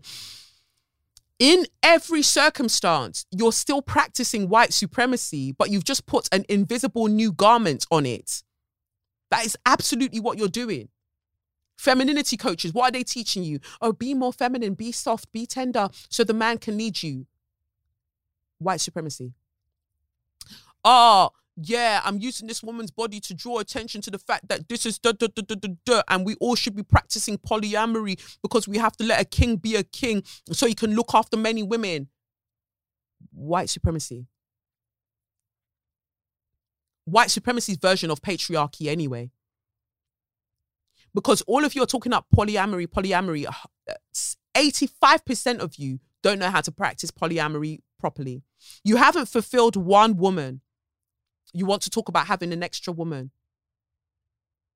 Oh, I'm a people pleaser. That's why I feel like I just need to share myself with more than one woman. You are yet, sir, to please one woman. You haven't managed to figure out how to devote yourself to one woman. The only people that should be practicing polyamory are those who are in excess of love, who are in excess of care. They have so much that even once they're sharing it out with multiple people, the primary person doesn't even bat an eyelid. They don't even notice that then, that they're giving it out and sharing it. They don't notice. But 95% of you have not managed with one. You're worrying about 3. And now you're making songs about it, writing songs about it, that this is what we're doing out here. I understand that what's happening, for me, what I feel like is happening on an energetic level is that black people as a collective are having an identity crisis. They're having an identity crisis because due to the commodification of blackness, when you look at people like Kim Kardashian, when you look at all of these people, they have bought and then profited off extrapolating certain signifiers of blackness, so those can no longer be relied upon, and then black people are having to go back to the drawing board, especially because so much of is extracted from us in terms of arts, culture, food, all of that, histories, like so much is extracted from us and then gate kept, so we don't have access to it anymore. So then black people are having to come back to the drawing board to figure out who they are, but what they're left with are remnants of white supremacist heteropatriarchy, and so they're trying to repackage it and be like, this is a form of liberation, when it actually is not. It is not. Okay? So I say that, so that I got onto that subject from saying that this one decided to send me, oh, I'm considering this. And then when I was looking at all of the books that he's reading, it's like some of these men, what they're finding is that they feel deeply unfulfilled. And so they're looking for which man has gotten it right that they can copy. But then they're gravitating towards the men who haven't actually gotten it right. They've just gotten a lot of money. So if you look at the archetypes of the men that people, the other men are going to choose to learn from, like that Ben Anderson that I mentioned last week, fucking dickhead. Like, they're not looking at, is this person deeply happy? Are they? Do they exude a sense of peace? No. What they see is that these people have a lifestyle and maybe they have a cute partner. I don't know if that can be said about Ben, but they'll look, have they got a cute partner? Do they look like they're in control of their partner? Do they have a lot of money? Okay, that's who I want to be then. Because you lot swear up and down that you love that Gary V guy, that Tony Robbins and all of these people. There's not a single person that you've mentioned that I'm like, yeah, I see it. Remember during lockdown when I would go for my long runs and I'd be listening to Super Soul Conversations by Oprah? Have you heard me mention Oprah recently? Because once I did some digging, I was like, no. And that's also interesting because when I looked at the Colour Purple premiere, I was just like, really? No invite? But it's fine. It's fine. All of you do what you're doing. I struggle to, not even struggle, I just don't worship anybody. Like I don't, humans are not infallible. So I struggle to put other humans on a pedestal. I can admire aspects of what they do, but I don't put them on a pedestal. I can respect what they do, but I don't put them on a pedestal because it's important to not put people on pedestals in that way. It's important. But because of the way that the white supremacist packaging of Abrahamic religion, specifically Christianity, has worked, and therefore when we look at white supremacy and we look at the monarchy and all of these things, we have been taught that there has to be somebody at the top who is in charge of us all. So then there are other little leaders, right? Other little, project managers or overseers, as it were. So you're always looking for somebody to worship. When you're now being shown that each person you're choosing to worship is a piece of shit, you're now left in a conundrum because so then who do I worship? Source. You go back to source. Go back to the beginning. Go back to the divinity that is within you. You go back to that because it was never meant to be an external exercise. All the paths were meant to lead you back to you. But instead, people are still out there searching and searching and searching. And for me, I feel like, yeah, it's an exploration.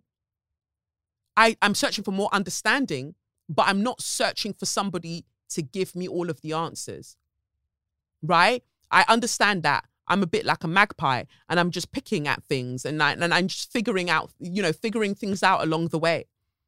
But I'll be damned if I put one human ahead of myself, above myself.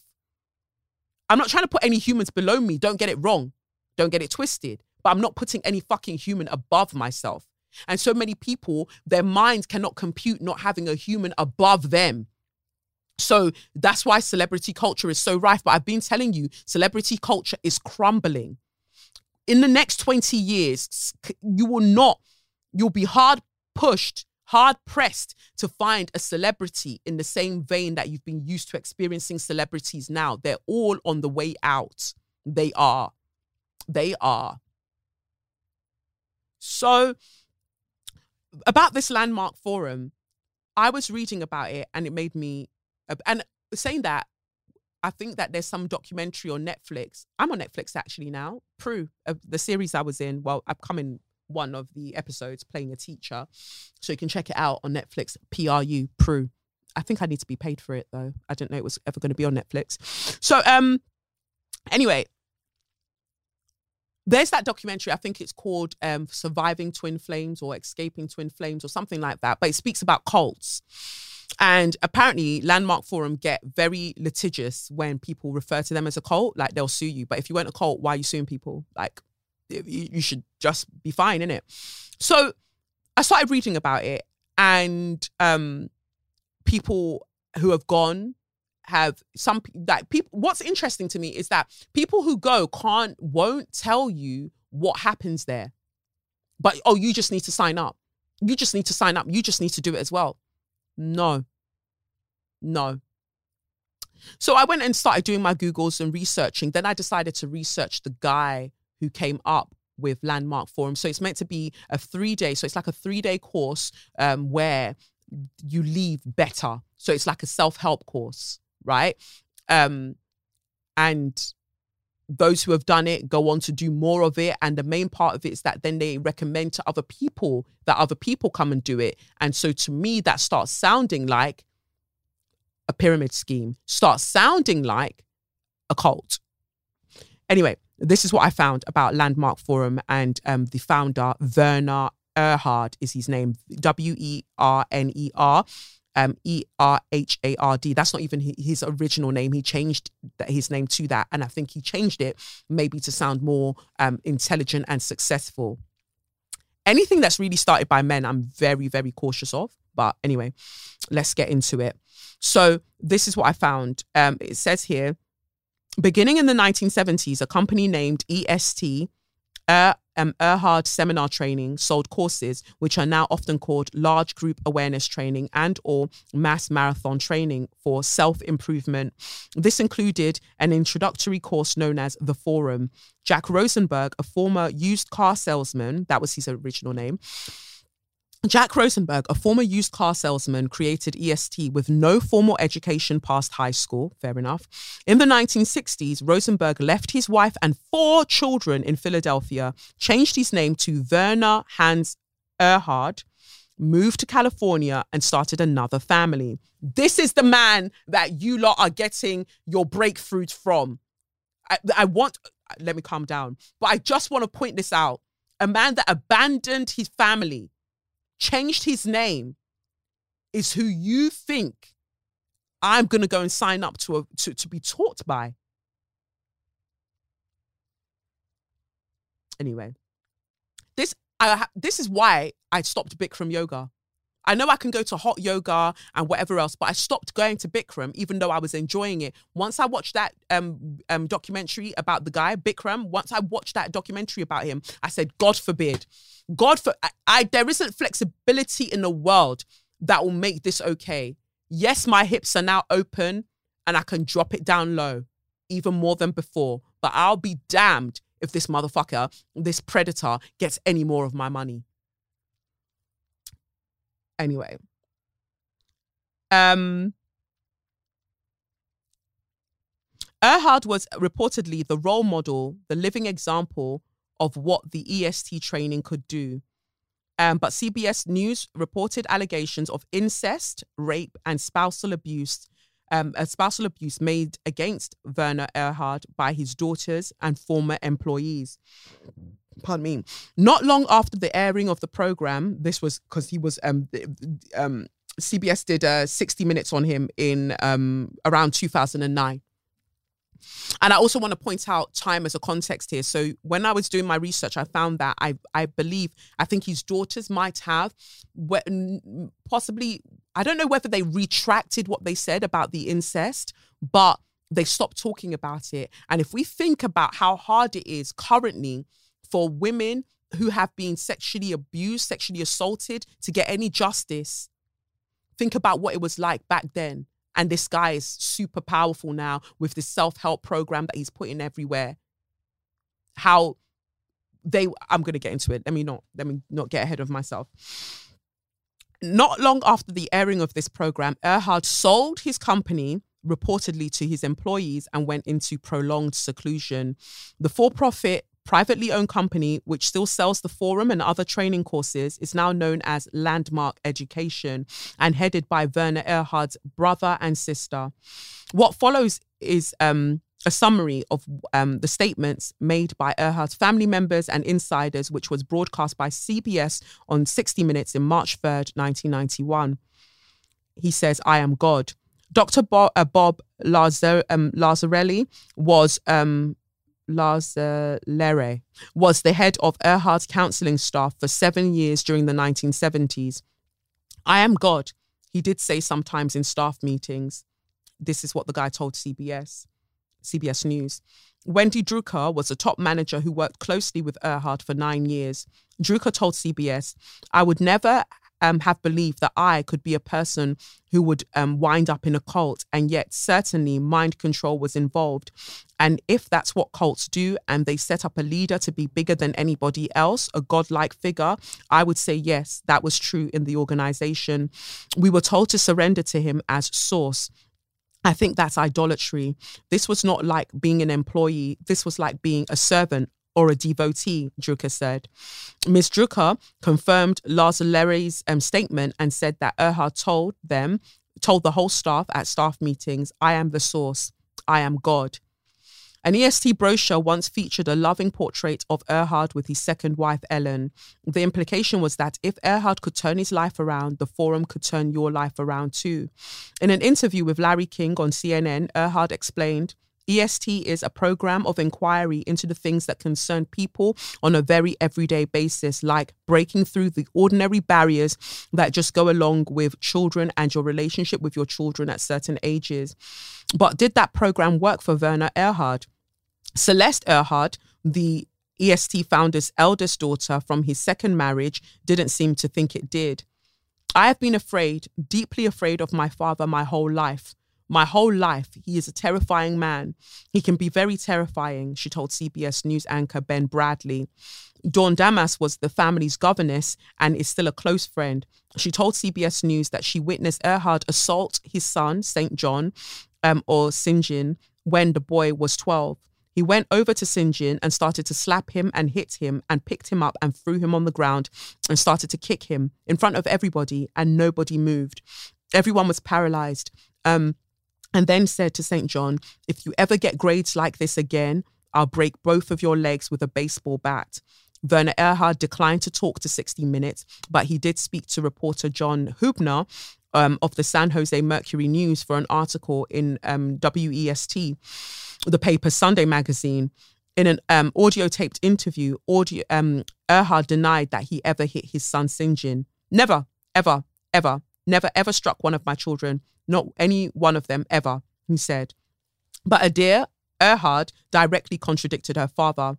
"My dad freaked out. He pushed him back on the chair. He fell over. At this point, my brother was so petrified he actually peed in his pants. He's down on the floor, he's kicking him and he's hitting him." CBS anchor Ben Bradley reported Sinjin, who is now 23, didn't want to speak on camera, but he told us the beating did take place. This is the man, the father of Landmark Forum. And when I say that spirit has never made a blood clot liar out of me, my spirit was like, there is something manipulative, coercive, and quite frankly, robotic. And it's the word, I don't want to use the word abusive. He's abusive, as in Werner Erhard and whatever his first name was before he changed it. But he was basically teaching people. Remember like WandaVision, where she was in so much grief that she held everybody in this world of her own making so she wouldn't have to face the reality of what everything was? This is a guy that he knows that people will sign up to his course who have probably been abused by parents or people in their lives, who are probably downtrodden and going through so many things, and they're looking for answers, they're looking for acceptance, they're looking for direction. And then when they share what they've been through, the way he's done the course is that somebody basically says to you, well, you're the one that's made a big deal about it out of all of these years. Call those people that you feel have hurt you and let them know that you've made them the issue all of your life, but it was actually nothing to do with them. It was all about you. That's abusive. That is actually abusive. You want me as somebody, for instance, let's take me as an example again, trigger warning here. You want me as somebody who has been sexually abused at the age of 7 to go to that guy or call him and say, I've made you the excuse for why I have struggled so much with intimacy since being violated by you in such a way. But now I realize that I could have let that story go, and that story doesn't define me. I love you. You want me to say to somebody that raped me at 7 that I love them? You're all fucking ridiculous. You're all fucking stupid. Like that is ridiculous to me. And it's so fucking harmful that you'll just pick and choose different philosophies, whether based on psychology or psychotherapy and religion, push them all together and get this. You know why he's making you all do that? Because he is trying to absolve himself of the ways in which that he has abused his own families. Like not just the second family or the first, like he's abused people throughout his life. And so he's been fed energetically by you all going to people and saying that they're not responsible for the harm that they caused you. Again, people are learning the language of growth and refusing to grow. Love doesn't hurt. Somebody who didn't know how to love hurt you. It's important to differentiate the two. I don't walk around going, love hurts and love is pain. I know better now. Love does not hurt and love is not painful. People who did not know how to love are the ones who caused the hurt and caused the pain. It's important to differentiate. And so because this guy is so good at manipulating the emotions of others, he's practiced it on his own families for years, he now teaches others through this course to repress their own natural emotions and talk to other people like robots as a way to control discourse and to avoid true vulnerability. That's scary. I'll get to it in a second. Erhard's daughters also recounted how he and or his EST associates abused their mother. At one point, someone picked up a statue and hit her over the head. You know, my dad constantly saying, what are you saying? What aren't you saying? He himself got up and while she was on the floor and kicked her a number of times, Adair Erhard told CBS. Erhard's daughters claimed that the assault on their mother, Ellen Erhard, continued for 2 nights. Celeste Erhard said, at one point on the second night, I did stand up and say, please, you're killing her. You're killing her. I mean, my mother was blue. Her face was blue. She had like drool coming out of the side of her mouth. She was dying. She was, suffocating. And he said to me, sit down or you'll get more of the same.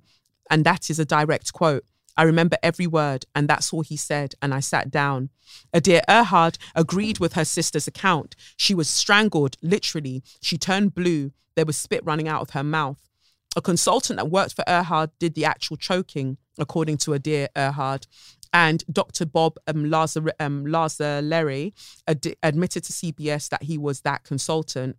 He said, somebody's got to volunteer to hurt Ellen, to punish her and make her talk and make her confess. And nobody did until I thought, oh my God, this is an opportunity for me finally to get Werner's total approval. Now I can be a real soldier for him. Now I can make him proud of me. Now I can get him to smile at me. Now I won't be afraid of him anymore. So I volunteered. He did it to scare her into confessing about alleged infidelities. Lazarelli said that Erhard didn't try to stop him at all. Lazarelli lamented, it was a despicable thing to do and it took me days to realize it. Afterwards, when I began to let myself feel again, it was, my God, it was like a nightmare that I could have gone that far with wanting to please wanting to get approval from wanting to get love from another human being to do that. Erhard's daughters also told CBS that their father wouldn't allow their mother to live with them for 2 years. Adair Erhard said that periodically Ellen Erhard was allowed to come into the house, but like a maid, to scrub the floors, and the daughters had to watch this, but weren't allowed to speak with her. Adair Erhard explained, whatever he said that she should do, she had to do. And that was part of the instructions. Yeah, you have to be a maid for your house. I wanted to say something so bad, or just to do something about it. And it just so petrified me all the time. And there's just no way I could be okay with myself to tell anybody or do anything about what was going on. In an audio taped interview, Erhard dismissed these accounts about his marital relationship. Essentially nonsense. Ellen was never a maid. Ellen was my wife, and I treated her like my wife. Do you see can you see? That's how people are taught to talk in this thing. Like, there'll be the truth and they'll literally move past the truth and make a very generic statement because they're trying to repress emotions. He said, I didn't treat her like a maid. I treated her like my wife. But what if your perception of what a wife is to treat her like a maid? You see? Deborah Rosenberg is one of Erhard's daughters from his first marriage. Ms. Rosenberg told CBS that her father molested her when she was 16. She also claimed that Erhard had abused her siblings with pornography all the way to rape. She told Ben Bradley, I wasn't there, but I believe my sister when she says that my father raped her, forcibly had sexual intercourse with her. Erhard said that the rape was never happened in an audio taped interview. But Deborah Rosenberg told CBS that when she confronted her father about this claim, he admitted there had been sexual intercourse and that it had been a nurturing experience for my sister. He said that I did not rape her. When Deborah Rosenberg repeated what her father said to her sister, she said that her response to his explanation was that it was not a nurturing experience for her and she had to have a lot of therapy about that and it was not consensual. Governess Dawn Damas told 60 Minutes that Erhard's daughters told CBS true things about their father that are terrible. He beats his wife and he beats his children and he rapes a daughter. And then he goes and tells people how to have marvelous relationships. I'm sorry, that's what I have against Werner Erhard. Celeste Erhard commented about her relationship with her father as an adult. I kept thinking that he would be a father. I kept thinking that when he got older, he'd want children and he'd want his daughters. I just really thought that, that maybe he'd get wiser with age and he'd regret what he'd done, but he didn't, she said.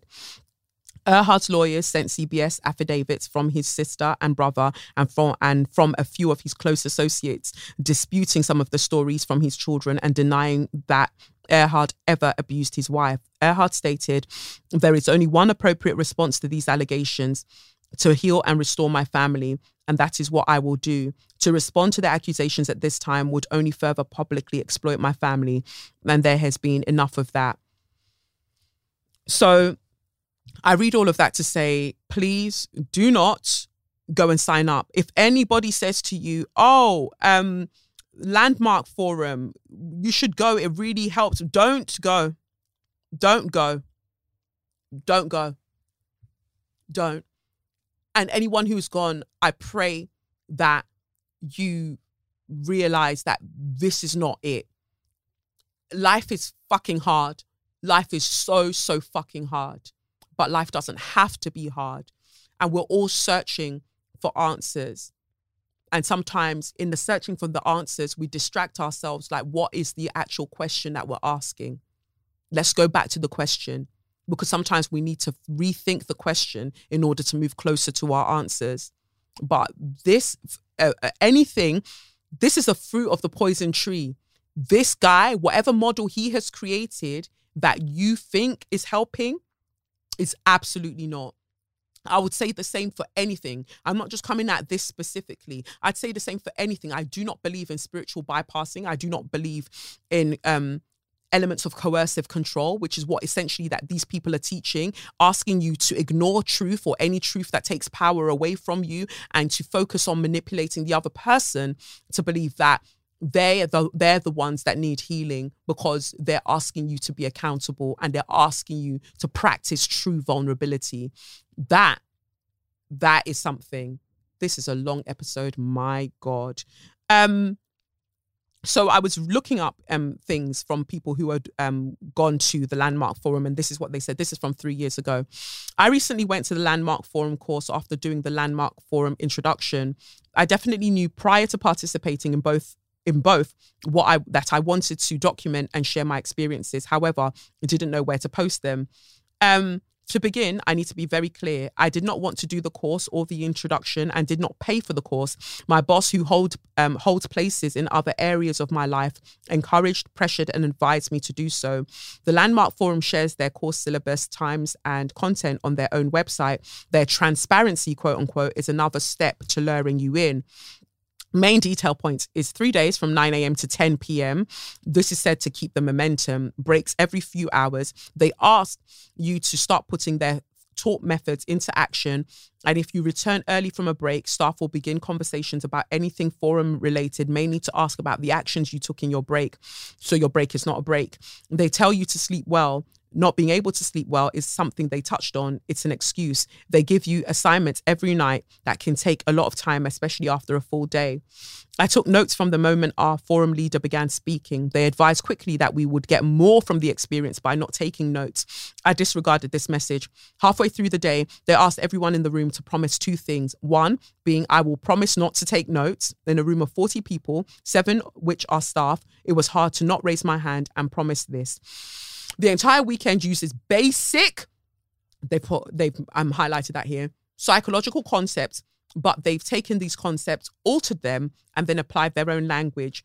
They will tell you about the importance of language, again, explaining psychological theories without telling you their name or the study behind it, etc., because they are loosely based on real theories. There is no truth to some of their teachings, but if you're reading this, you're on the internet, everything you can learn there, you can learn for free elsewhere.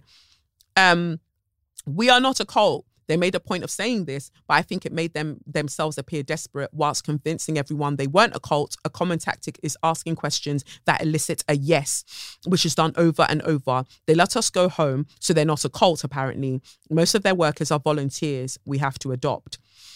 You disagree, come out to the front. As said before, most questions will make everyone say yes. If you disagree, you're encouraged to, but it means you have to come to the front and argue your point. Fair enough. However, you have to use their language, otherwise they use your language against you. We don't give answers.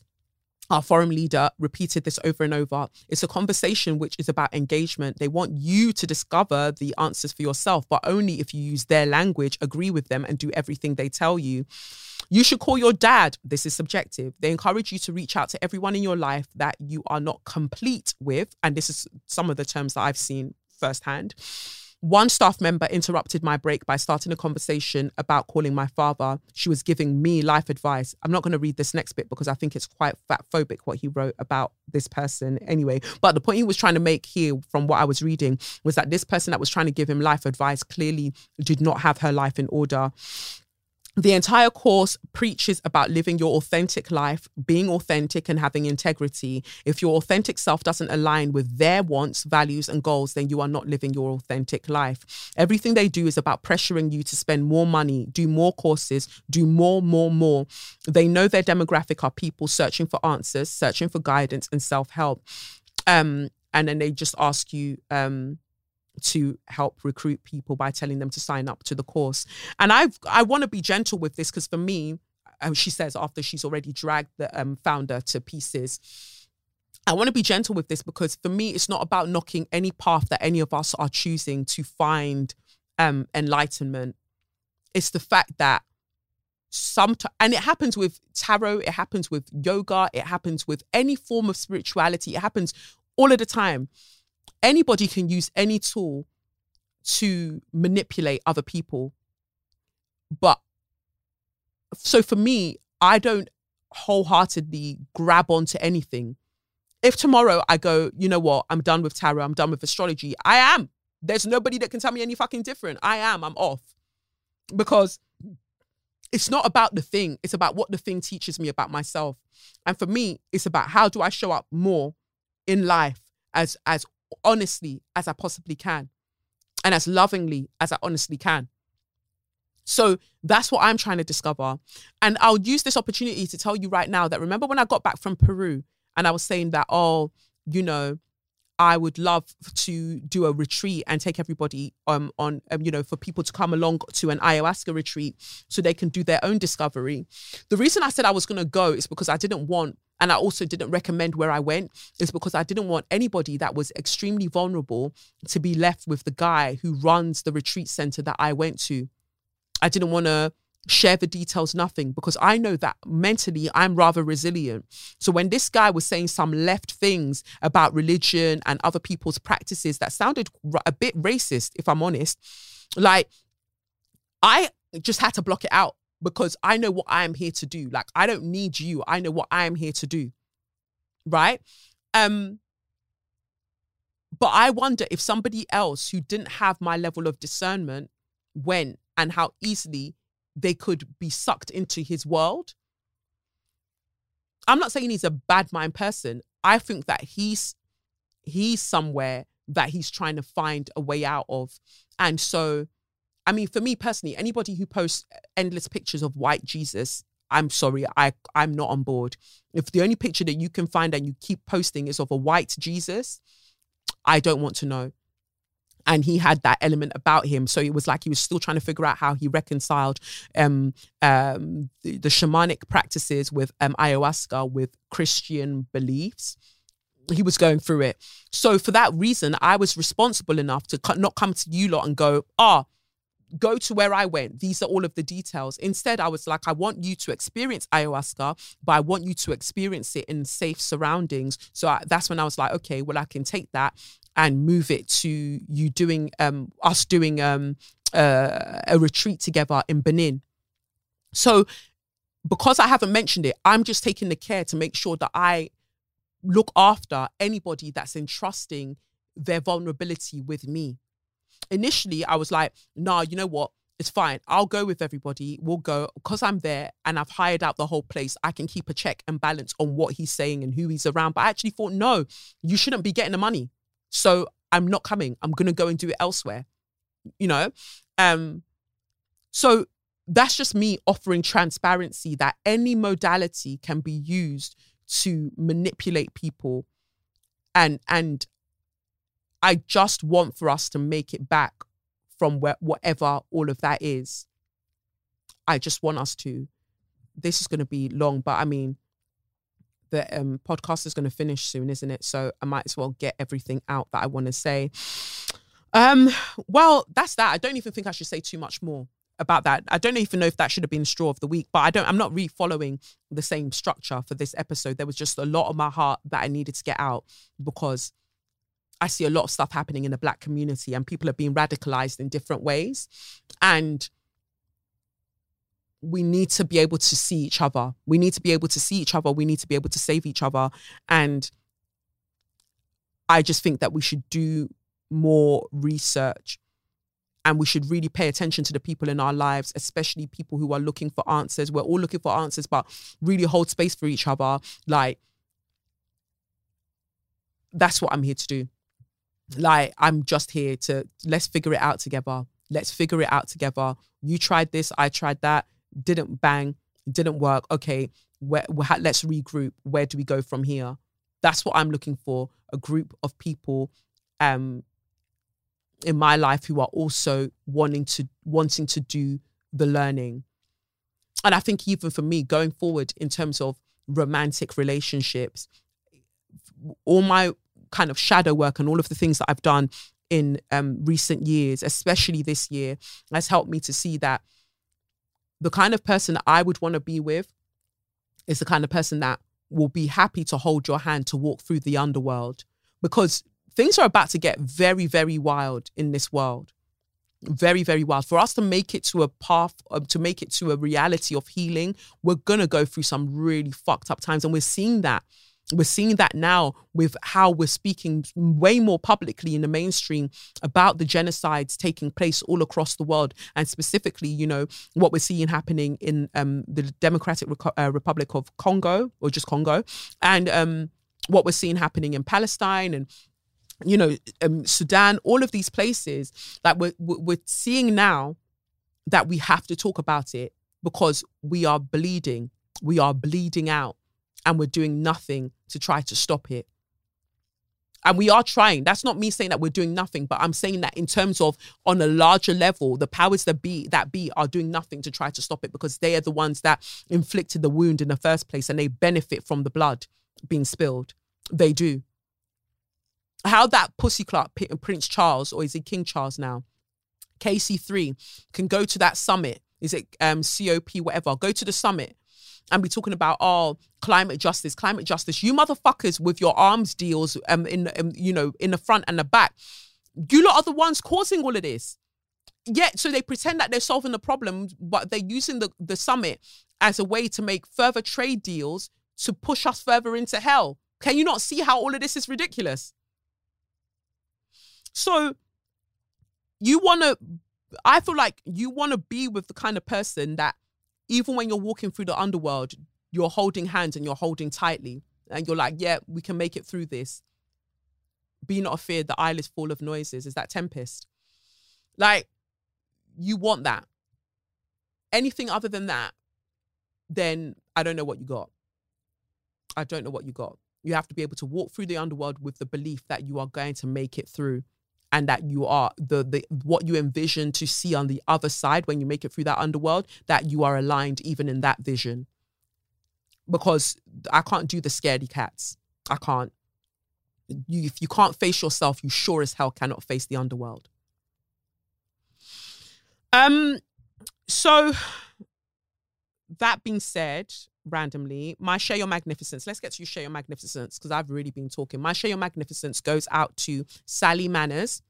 Sally Manners is a baby girl, and she's a white woman that I rock with. You know, I really enjoy her vibe. I enjoy her vibe. I'm actually, the catsuit I'm wearing now, my one piece, if you can see it. Look at that. I love it because I don't have to wear a bra with it, and it's just sitting nicely. You know, people call her the titty witch, because the clothes that she makes means that your boobs can just sit nicely. And it's a little backless situation. You can't really see. But I love this catsuit that I've got on, this cheetah print catsuit. I bought it from her a while back.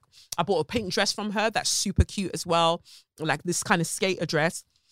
It's really, really cute. And what else did I get? I got a grey mid-length, like mid-sleeve length, whatever, catsuit recently as well.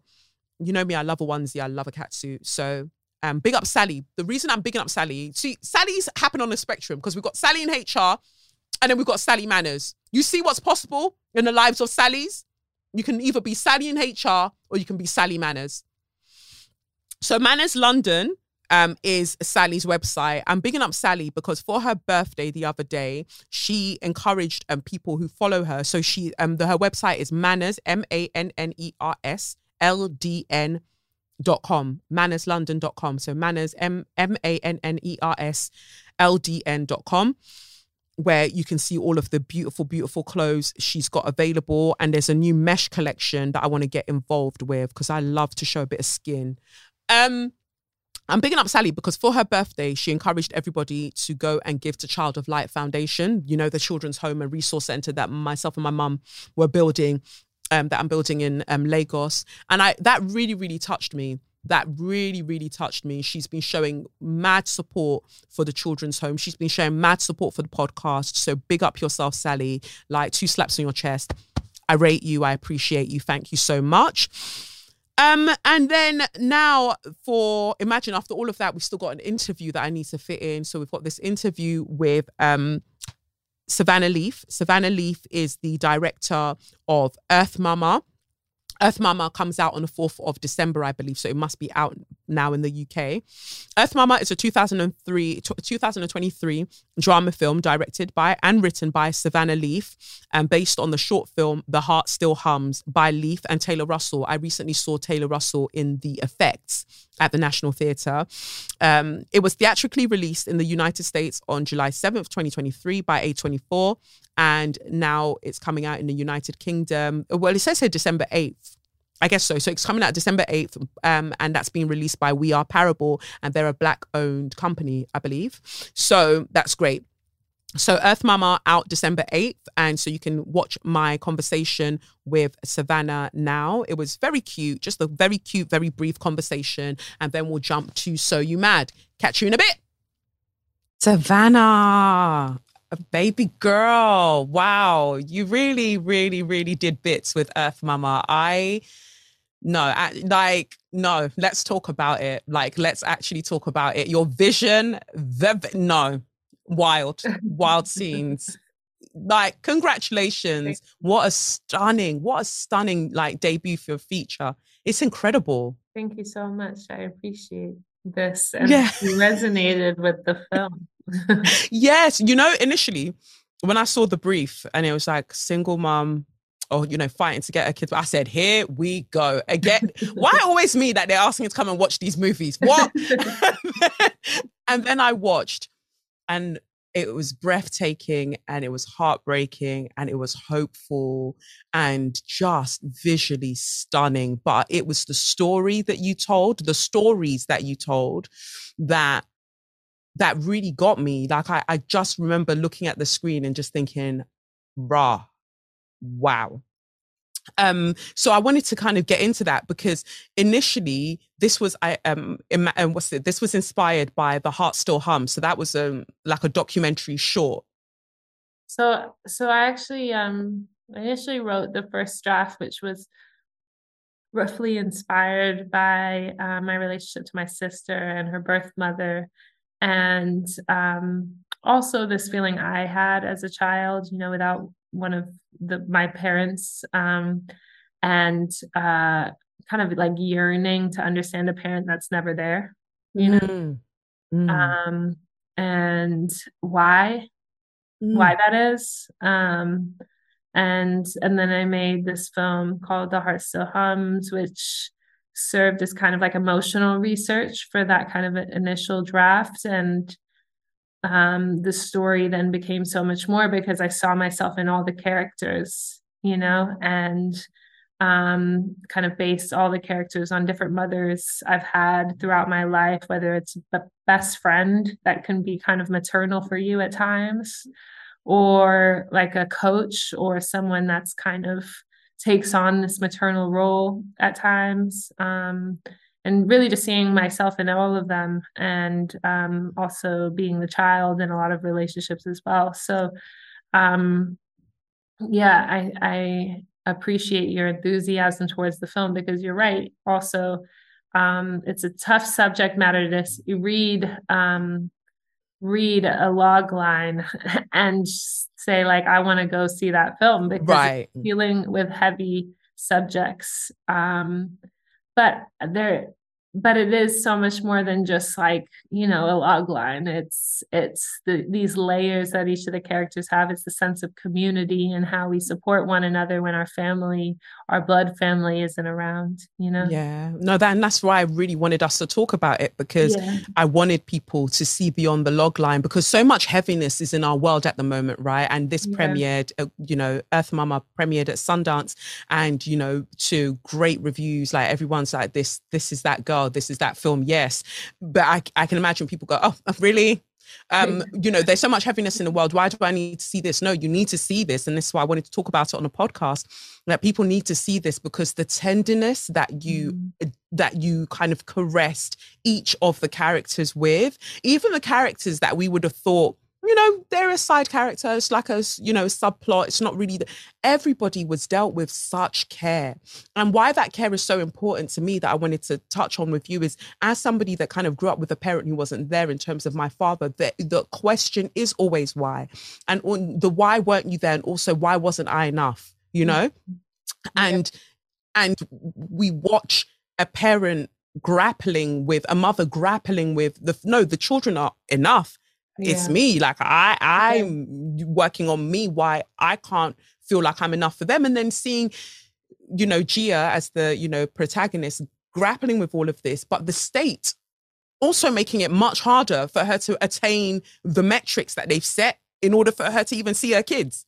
Yeah, exactly. And this idea, well, it's not an idea. The measurements are, the same for everyone supposedly, but they're kind of they're not adjusted for people's different cultures or communities or just different personalities even. And so what it means to be fit to parent, well, that is forever adjusting based on who you are and your family circumstance. It doesn't adjust with you. It does not adjust with you. So,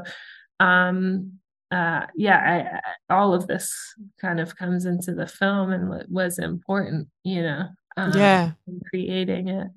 And it shows, because exactly what you said there, and this is a conversation we're always having when it comes to social justice, even, for instance, how we can't keep talking about equality if we're not talking about equity. Because, you could be like, oh, this rule is blanket. Everybody gets dealt the same card, or dealt the same hand. But as you say, if I'm coming from a different socioeconomic background, I've got all of these things that are essentially stacked up against me. What looks equal is actually very, very unequal, because we've got different starting lines in order to finish this race that you claim is of equal length, right? So it was very, very interesting. I think that Tia, who plays Gia, her choices as an actor, all of the choices made by, the various actors, were incredible. But your eye as a director and a writer really fascinated me. Even the type of lenses that you chose, you insisted on softness. You insisted on like a soft focus. Why?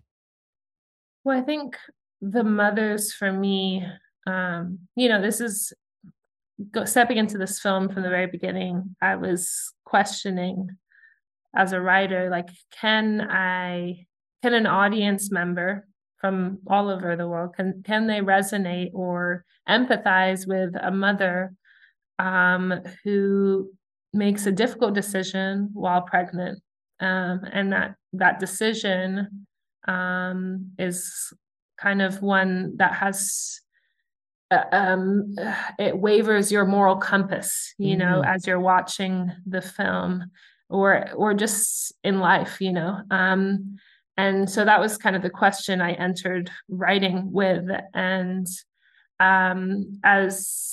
so when I was making the film, I wanted to bring audiences into that decision in a way that shows the layers of difficulty, the layers of humanity. And she's not, a bad mother just because of one decision. It's layered. Just like any mother from any background, makes some bad decisions at times. And so I wanted to show that with sensitivity and care, so that we can kind of get to this pivotal moment towards the end of the film and be able to watch it and be with her, alongside her for it. And so that was important for me. And it shows, and I'm glad it was, so that you can see your intentionality in literally each shot, each decision made in terms of what's said by the characters. It's so prevalent, the amount of, for me, the word is tenderness, that you kind of utilize and you share with the audience. Because there were times as the audience member where I wanted to pull away. I'm like, why are you doing that then? If you want them back, why are you doing that then? But you craftfully bring us back. You're like, no, because this is how so many times people walk away. Society walks away from mothers like this, from people like this. They walk away at this very point where the character's not doing what you want them to do. And you need to ask yourself, like, so is my care, is my compassion only limited, capped where somebody's doing what I want them to do, right? And so it was just really interestingly done. And the music was beautiful. Like all of the choices, like, you're really out here. Well, we got like an incredible composer on the film, Kelsey Liu, who this is her first time doing a feature-length film, but has composed other pieces and obviously is a great artist in her own, right. But she poured a lot of herself into the sound. There's elements of heartbeats just kind of fluttering in and out throughout, which is a mixture of sound design, but also music. There's elements of just feeling like children in the background, and this, how that can be sweet and nostalgic, but also haunting. Yes. And so we played a lot with that. And there's also an element of improvisation and intuition from Lou as a composer, but also who she brought in and how she had them kind of improv over the visuals, the finished cut, I think is a really fluid feeling that kind of taps us into Gia's inner world and what she's going through as she's going through it. And there's this kind of like hum in the sounds that is something that kind of taps back into that short doc, which is when someone said that, you know, her body, when her child was taken, or when she gave a child up for adoption, her body wanted to hold her child, wanted to be close to her child. And she said, like, her soul used to sing when her baby was in her belly. Her soul used to sing. And then it just weeped and weeped and weeped when a child went away from her. And then now it's kind of humming. And I thought that was like so poetic, but also like I feel that in my body when she says that, you know?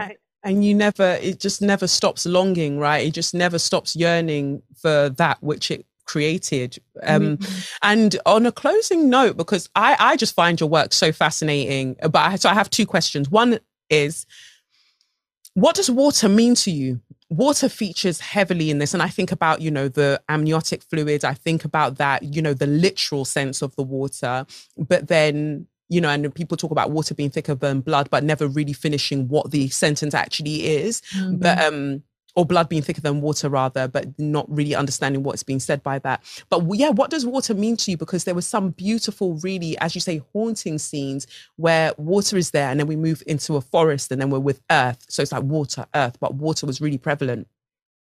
Yeah, I think I guess I'm thinking a lot about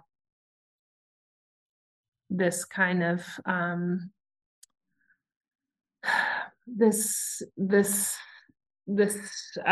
water that kind of leaves your body as you're giving birth, and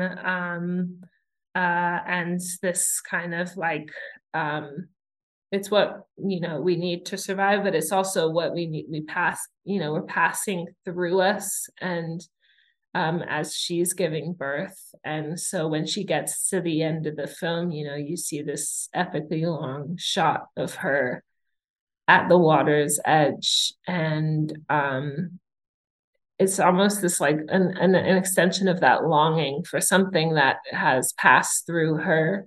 And that's what I get from it, in a simple way. Yeah, it's beautiful. I mean, I don't want to spoil it for people who are yet to watch Earth Mama, because I wanted to talk about tarantulas. but I won't spoil it. But even that, you know, the imagery of that was beautiful. And then, yeah, I feel like finally, just on a closing note, what was it like? Like, this is your first feature, right? So what was it like stepping into things, going, I'm doing this? So for Kelsey, first time doing a score for, you know, a feature, but you writing and directing this feature, what's that process been like? I mean, it still feels kind of surreal. You know, you have this little idea in your head that kind of just is there floating around. And it feels too big to ever like complete, but it's just there, you know? And you try to take a little step forward and then you're like, oh, it's terrible. Like, forget it. And then like something else, you're like, oh, but maybe if I adjust it like this, and then you're like, oh, it's terrible. And then, you know, it just keeps going. And eventually you get to a point where the movie's made and you're like, damn, like, how did I get here? And I'm really proud of this, because it just was like all these kind of, you just get to one step and then you go back down and then you get to the next. And so I feel amazing, but also I feel like my body is like, let this, like everything inside of me is just like, let this thing out. And now I'm like, all right, let's go to the next itch. I was gonna say, because now you caught the bug. That's like, okay, well, I'll make another one. Like, the adrenaline is like, yeah. Rest. So I'm trying to figure out how to to slowly work on the next thing, but not overwork myself at the same time. Yeah, no, you've done a phenomenal job, and I'm so excited for people to watch this because you didn't make obvious choices, and I'm so grateful that you didn't make obvious choices that have played out in terms of tropes. Thank you for your tenderness, thank you for your vision and your heart, and sharing this with us. And I hope that we can honor the hum of you gifting us this and us appreciating it now that it's out in the world. But thank you, Savanah. Thank you. And I'm back. I hope you enjoyed that conversation with Savanah Leaf. And do check out Earth Mama in the cinemas or wherever you check it out from December 8th. It's just beautifully shot. The lead actress in it, love her vibe. She's gorgeous. And it's not an easy story. It's not an easy story at all to watch, but I rate it. So do check that out. So that's that for Share Your Magnificence, 2 slaps on your chest, Savanah. And We Are Parable and all of the people there. And A24 really comes through with some of these, these films. So, I see it. I see it and I dig it. Anyway, this week for So You Mad. So Renaissance is out. The film is out. I saw that quite a lot of people went to the premiere. Love that for you. But Israelis have been using Break My Soul as their anthem. I'm sure Jonathan will pop something over here somewhere. Yeah. They've been using it as their anthem. So they're watching the film and they're carrying their flags and they're singing along to Break My Soul. Who is breaking your soul? Like, this is how narratives get so skewed. Who is breaking your soul? When the fact that you are able to be in the cinema right now, watching the Renaissance movie and singing along to Break My Soul means that you're not the one that's on the receiving end of the breaking of the souls, because there are other people literally 44 miles away that are getting bombed. They're getting bombed. What are you talking about? And so basically, the Israeli Twitter page, or X, whatever the fuck you want to call it, they have been tweeting at Beyonce that, oh, this little Israeli girl loves you and would like a video. I feel like very much Israel's doing something really, really fucked up, where they're trying to, Israel as a state, as an entity, right? They're doing something really fucked up where they're trying to get Beyonce, who's arguably the biggest star in the world right now, to essentially pick a side, right? I don't know. Are they doing it to Adele? Are they doing it to Taylor Swift? I would like to know this, because this is also where I'm kind of a bit stuck on the matter. Never stuck on this. I'm always with the Palestinians. I'm with the Palestinians since doing my, getting myself to, I'm with the Palestinians, right? But what I'm saying is that some people are trying to say that, oh, it's misogynoir, that means that it's Beyonce that's been placed with the responsibility of speaking out against genocide in a way that Taylor Swift and, Adele, maybe Rihanna, all of these people aren't being asked to. And so I was just getting into a few of the messages, because I think that the healthiest thing to do at this point, and quite frankly, the smartest thing, because I don't want the Beehive's problems, I'll tell you that, is just to put to you some of the things that I've been reading. I think that that's the easiest thing. Because when you're a billionaire, this is just one of the things that comes to my mind. When you're a billionaire and you have enough money for this life, for your life, your children's life, in this life and the next, what does it cost to just say, stop the genocide? 3 words: stop the genocide. Or pull your film from Israel. Pull it. What does it cost? What will you be losing? Because you already have more money than you could ever need. At the same time, I understand the argument on this side where people are like, but why is it only being asked of her? Why is it only being asked of Beyonce? Because other people get, and this is what I think that Bell Hooks was trying to get us to think about from early on. that when she called Beyonce a cultural terrorist, and well, Bell Hooks said what she wanted to say, and she gave her reasonings for saying such. But ultimately, at the core of what Bell Hooks was saying, even if you didn't agree with the language that she was using at the time when she was alive, when she wrote this piece, she was saying that we as Black people also need to be aware of how our Black celebrities navigate their class interests. So while you feel like this person might be your revolutionary queen because she uses quote unquote revolutionary language in her music and in her imagery, her interests are not aligned with yours because she's not in the same class as you. Your admiration, your money keeps her in the class that she's in, but she's not in the class. She doesn't have your interests, like her investments, everything, like. And outside of the person, there is also a brand. And that brand is affiliated in many different ways, more ways than we could ever realize. And so these are all of the things that are being considered.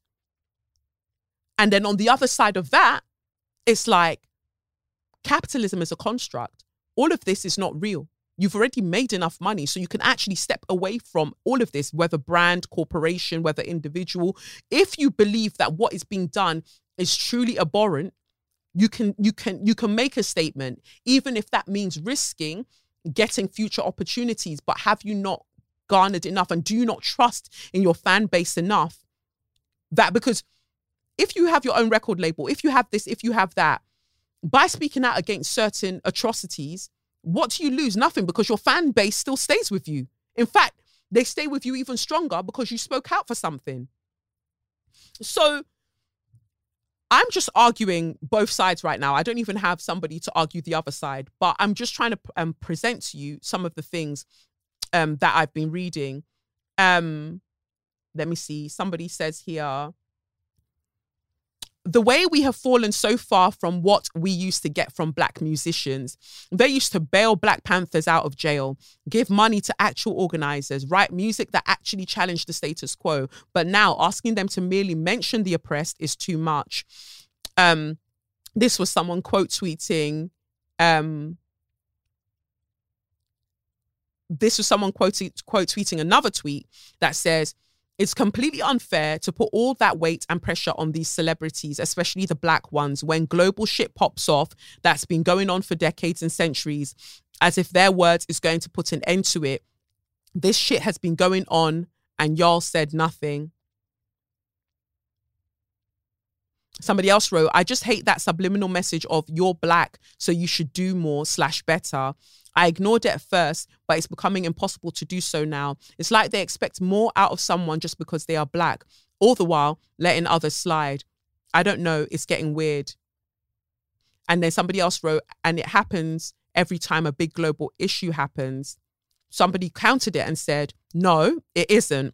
People with global voices really do have the moral obligation to use them to make things better. That's just life. No getting around it. Right now, I'm wondering why the world's biggest stars are nearly universally silent on the matter.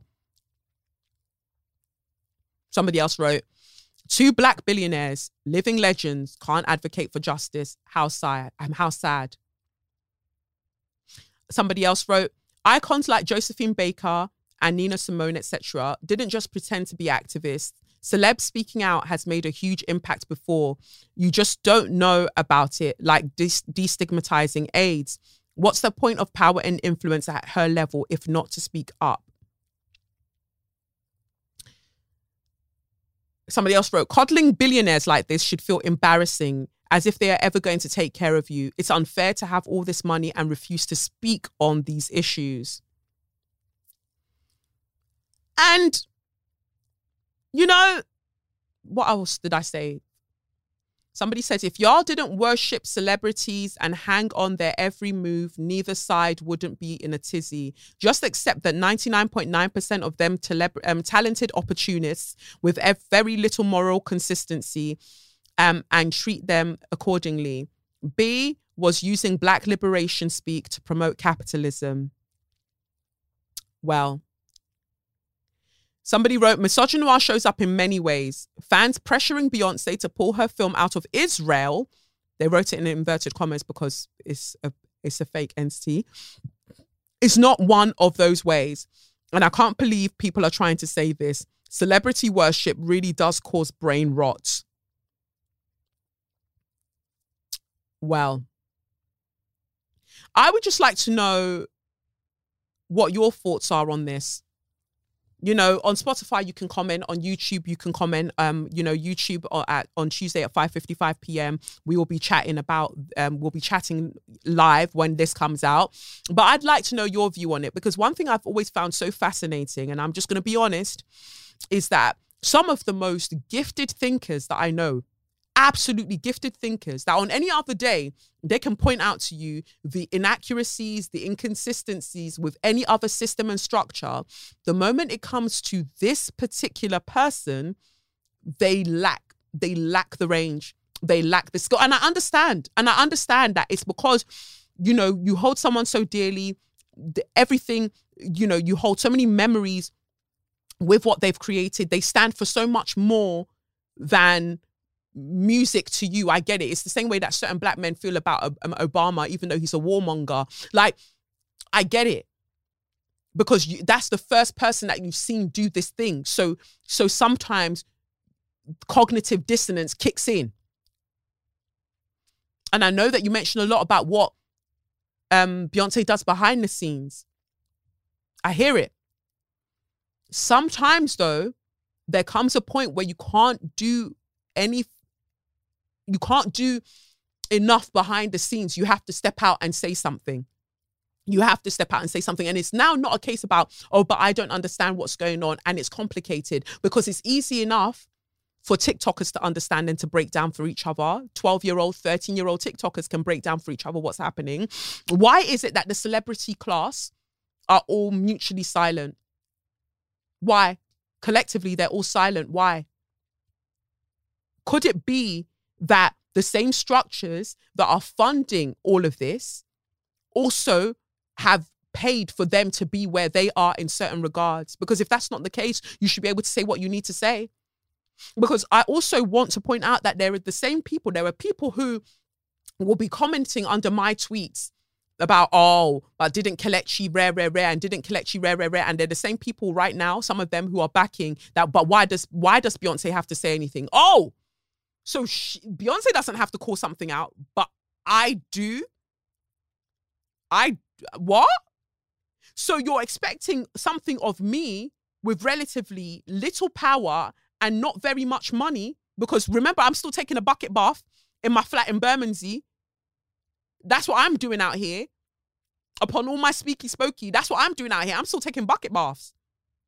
But somebody who has more money than they can use in this lifetime is not expected to speak out because, oh, but they're just a musician. You've got to choose. Are they just a musician or are they more? You can't keep moving the goalposts. And this is with me saying it lovingly. I have no skin in the game either way. You know, we've always talked about the fact that I'm not really a fan of anybody. So, but I do think it's interesting. And again, I'm saying this literally from a place of neutrality in this situation. It's not meant to be why didn't Beyonce? And at the same time, it's not like, leave Beyonce alone. I'm very, very curious. I want for you to tell me how you see it. I'm very, very interested in understanding what are the layers that are being missed in this. Because as far as I'm concerned, this is the problem with celebrity culture, that people are allowed to make money based on their talents, but the amount of money and thus influence that they have somehow cannot miraculously be utilized when it is needed. This is somebody who the royals went to her concert. The former First Lady went to her concert. Very, very powerful people are fans. So you can't say that this particular person doesn't have influence, because they do. And they can sway. They can sway people. And this is why when Jade Bentel got ran offline because she was talking about the Wakandification of blackness as it was used in Black is King, people got upset and started dragging her. But her point still remains. You can't use revolutionary language and imagery if you yourself are not planning to be revolutionary. I'm open. I'm open to learning. On either side, I'm open to learning. This is one of them ones where I'm not going to come at you with like, boom, boom, boom, boom, boom. These are my views. I'd love to hear what your views are about this. Should Beyonce be speaking out about what's happening in Palestine, or at the very least asking for her film to be removed from being aired in Israel? Maybe by the time this comes out tomorrow, she might have already done something. So this will be redundant. But I'll be very, very interested. So do comment on YouTube and do comment, on Spotify. Very, very interested to know your thoughts on this. If you're listening on SoundCloud, because I rarely ever big you lot up, you can comment there as well. But I just thought that it would be interesting to share that.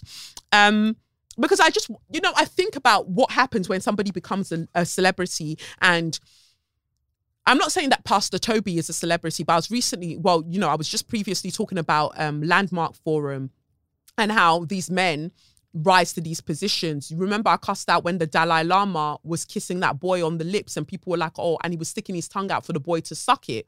I said that this is a problem. This is a problem when people assume positions of power within spiritual/religious structures and structures that are meant to be for our betterment. And they abuse it and they abuse people. Pastor Toby is out there being invited on certain platforms. Again, black men inviting Pastor Toby onto your platforms, knowing the harm that he's caused because he drives this car and people are going to his birthdays and celebrating with him. I just worry that black people will never be free. I worry. Because all it takes is for somebody to have money. For some reason, some of you equate somebody having money and appearing to have a good life materially being an indication of first their intelligence as well as their goodness and their integrity. Meanwhile, they don't have any of this. It's in the gutter. So, woo. This is one of those episodes where there's a lot of deep learning to do. There is a lot of deep, deep learning for us all to do. And again, I keep saying I don't have all of the answers, but I'm asking you to work it out with me. Like, let's work this out together because the math is not mathing. It isn't. Let's work this out together. We've moved beyond the point of like judgment. Like you're this and you're, no. Show me you're working out, but I need you to be very, very, very honest with yourself. You can't come on here on a high and mighty thing and be like, oh, I don't need to explain this. Because what I'm learning, and so basically when I was in Nigeria, I went to go and see one of my spiritual mentors, one of my Ifa priests in the village. I had to drive for hours and hours and hours. I just said, I want to go, for me, just go and sit down. And imagine I traveled all of those hours. And I get there and then we start our session essentially, right? And all they have to say to me is that all is well. All is well. You've been doing the work. Well done. I was like, well, this could have been sent in an email. But obviously I do other prayers and stuff while I'm there as well. And I needed to pick up my beads because I broke my other beads. So I needed to pick up my beads. And only I could touch them. So I had to do all of that. But then one of the things that they told me was that give up the need to be right because you don't need right where you're going.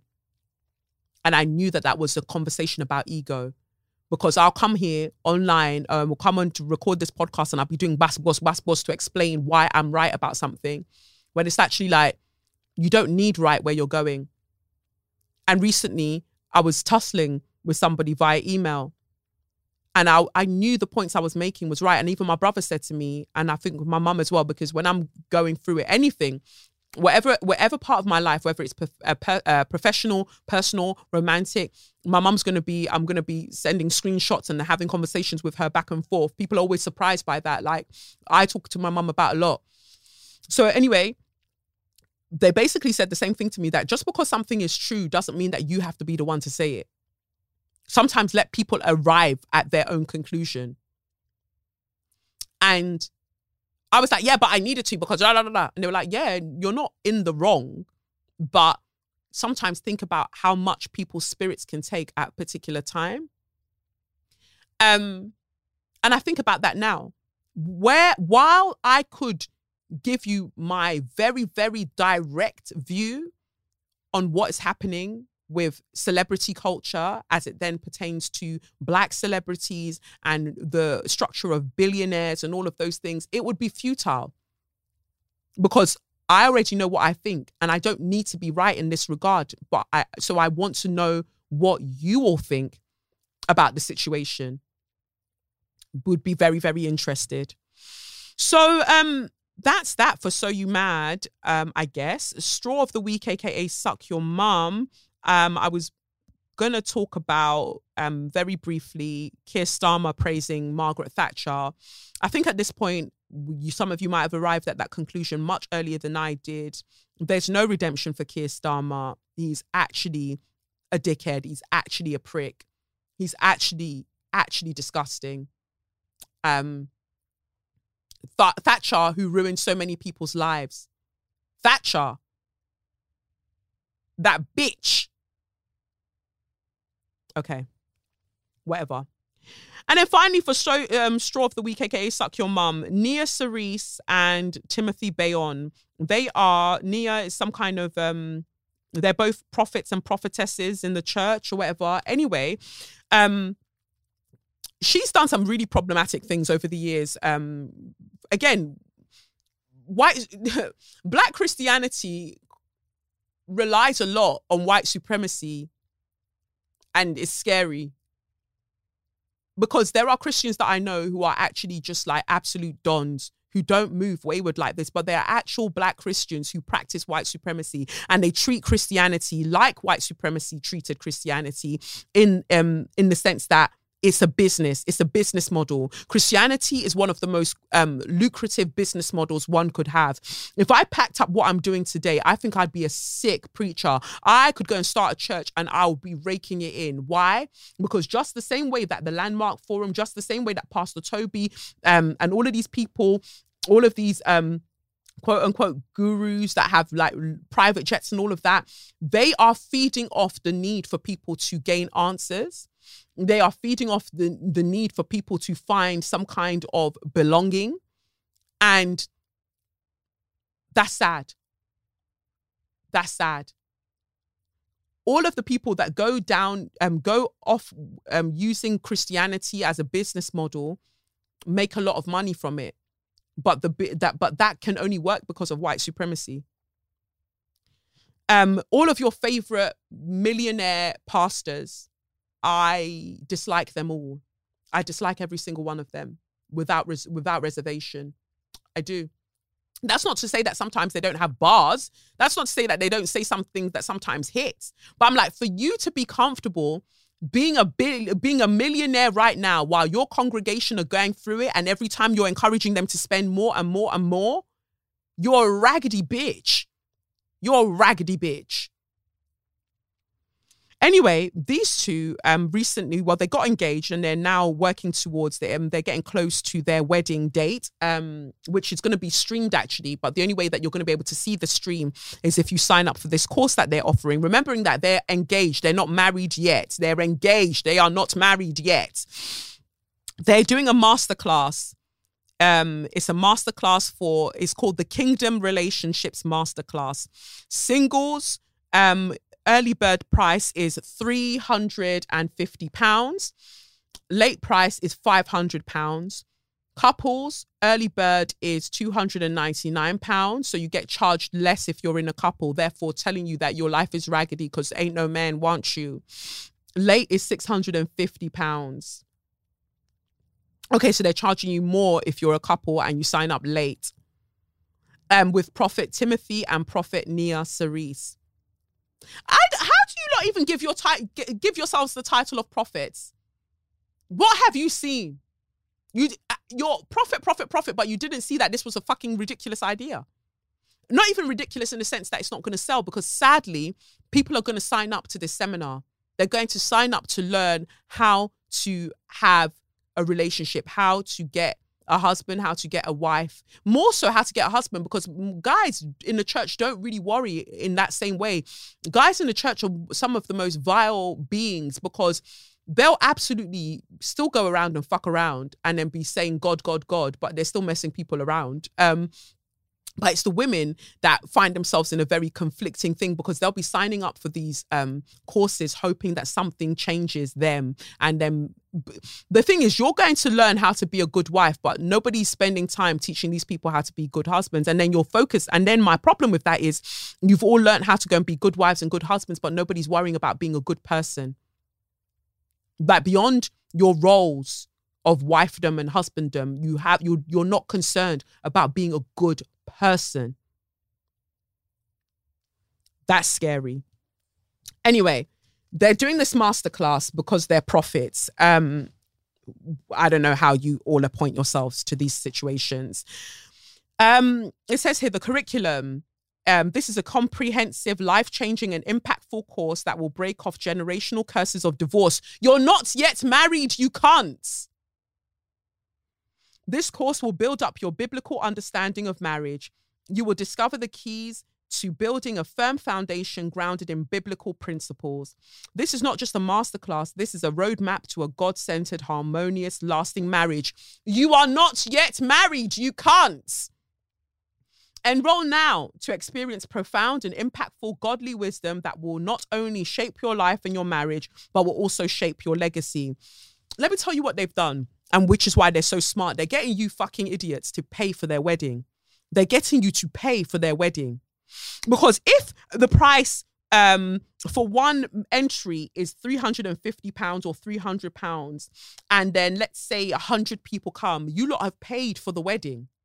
So it's not them who's stupid. It's you that's signing up to go.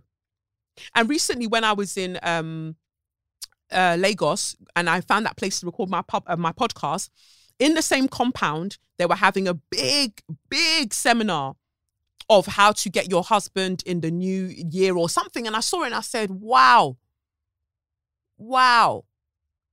Imagine forking out money to take part in a convention for them to teach you something that essentially is a luck of the draw. And is it even luck? Because ideally then the person that you're ending up with is expecting you to be a particular way. It's mind-boggling. It says here, 1, how will I know when I found the one?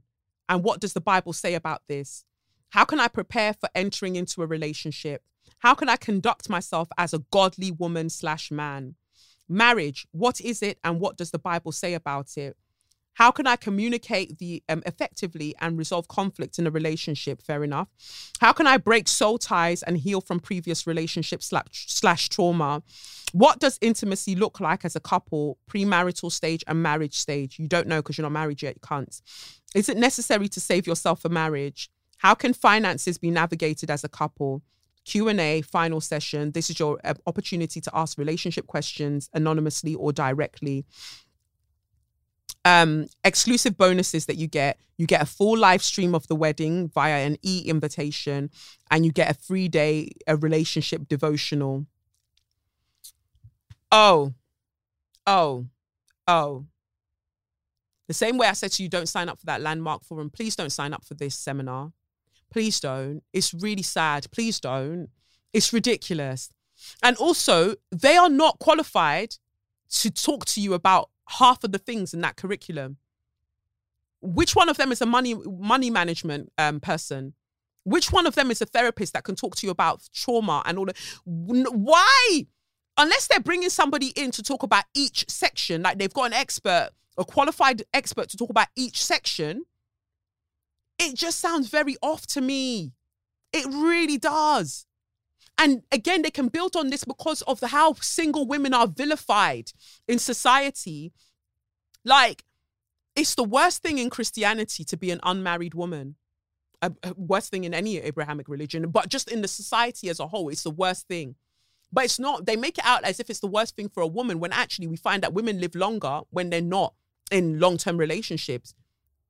But men live longer when they are in long-term relationships. So somebody is draining somebody else's life force.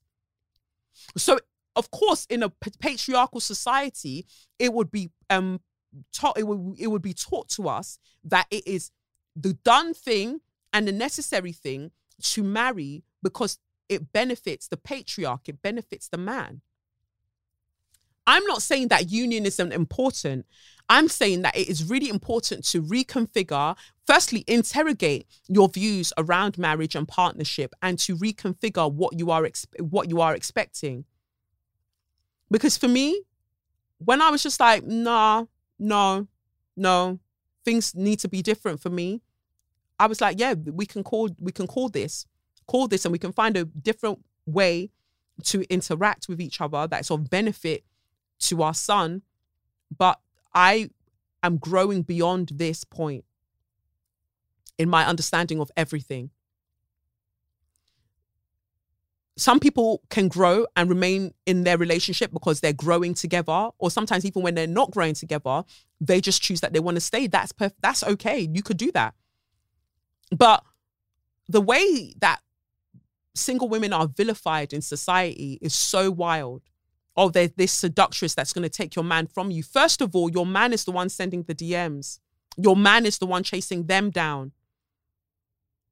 Bear this in mind. And also, why you don't need to sign up for this seminar, even if you were going to sign up for maybe another one, maybe you might show me another one and you'd be like, oh, this couple looks, first of all, you don't see half the things that happen with these couples. So kind of like, watch yourself. Watch yourself. Also, the picture that they posted, this couple, the picture that they posted, and I'm only saying this because she is a very problematic person on her own on any other day. From any time I've seen her kind of flash across my timeline, she's doing something wayward in the name of Christianity. But what I have an issue with is that they posted their pre-wedding photos, like their whatever you want to call them. I think they call them pre-wedding photos. And his trouser length was really worrying to me, because of course there are trousers that you wear and they're 3/4 length, but it's the way that his 3/4 length trousers sit, and then the fact that he paired it with a sock. Because if you're going to wear the 3/4 or you're going to wear the ankle length trousers, then the whole point is that we see the ankle. But first of all, it looks like your ankle trousers have a little bit of a flare. Maybe Jonathan can zoom in on that over here somewhere. But it has a little bit of a flare. And then you've paired it with a sock. And so it's giving terrorist. Like, that trouser, sock, shoe combination already tells me that we are in the valley of the shadow of very, very wayward things. And I want no parts. I want no parts. And you're planning to be a good wife, you saw that that's what he wanted to wear in terms of a trouser and a sock and a shoe, and then you took the photograph? You're profiteering, you're prophetessing, all of that, didn't see that this was an abomination? Oh, baby. Jesus of the ankle length trousers. Ugh. I've said enough. So I say all of that to say that anybody that's profiting off the vulnerability of other people, suck out. Because there are so many people out there who are searching for answers, who are looking to stop the pain or put a balm on the pain that so many of us feel deeply in our hearts. And you people are making money off it by giving them very, very shambolic things, very flimsy things to build a new life on. And the thing is, why I hate that is because that life too is going to crumble, because they haven't been given a sturdy foundation, because you were not the person that could provide the sturdy foundation. You were not. So to anybody who's taking advantage of the fact that people are out here trying to figure life out, and they're making money off it, and having those people believe that repressing their emotions or pretending to be a good woman, a good man, or whatever the case may be, like limiting them in the expression of their full divinity, all for the sake of white supremacy, that you're doing this to them, it will never, ever be well with you. And for those who are still on the path of exploring and learning, the same as me, I have every faith and hope that you'll find what it is that you're looking for. But remember that usually what you're looking for is already you. It's already within you. It's already you. So let us all go in peace. My peace I give you, and all of them things that they like to say in Catholic Church, but I shouldn't really be referring to them because they like to rape children. But that's that. This has been the longest fucking episode, and I hope that you appreciate it because I gave you all of me. All of me loves all of you. Love your curves and all your edges and all your perfect imperfections. Big tune. Although, no, let me not start on Chrissy. That's it. It's been real. I love so many of you so much. We're figuring this out together. Life can feel messy, but in the mess, there is beauty. Remember to chop wood, carry water. We'll figure something out. We'll figure it out. Free Palestine. Stop the genocide in Congo. Stop the genocide everywhere. We need to get rid of the political class because they're not serving us. We don't have to choose between the lesser of two evils. Nobody's coming to save us. We have the responsibility to save ourselves. I've been Kelechi Okafor, and this has been SYM, officially known as Say Your Mind, unofficially known as What? That's right, Suck Your Mum. Thank you to Savanah Leaf for speaking to me about Earth Mama. Big up yourself, Sally Manners. Big up baby girl that wrote in. And big up me and big up Kamara Chisworo Anyi. Yeah, may God's grace be sufficient unto us all. All right, catch you on the flip side. Peace. It's the Benz Punani womanist, baby boys, baby girls, you need to hear this. Sit down, receive this realness. Make sure your cup's ready for the tea, we are go sip it, yo. Hard time scrolling for your long shorts. You might learn something you never know. Collect you fine, and she's one of a kind. Don't say your mind, say your mind.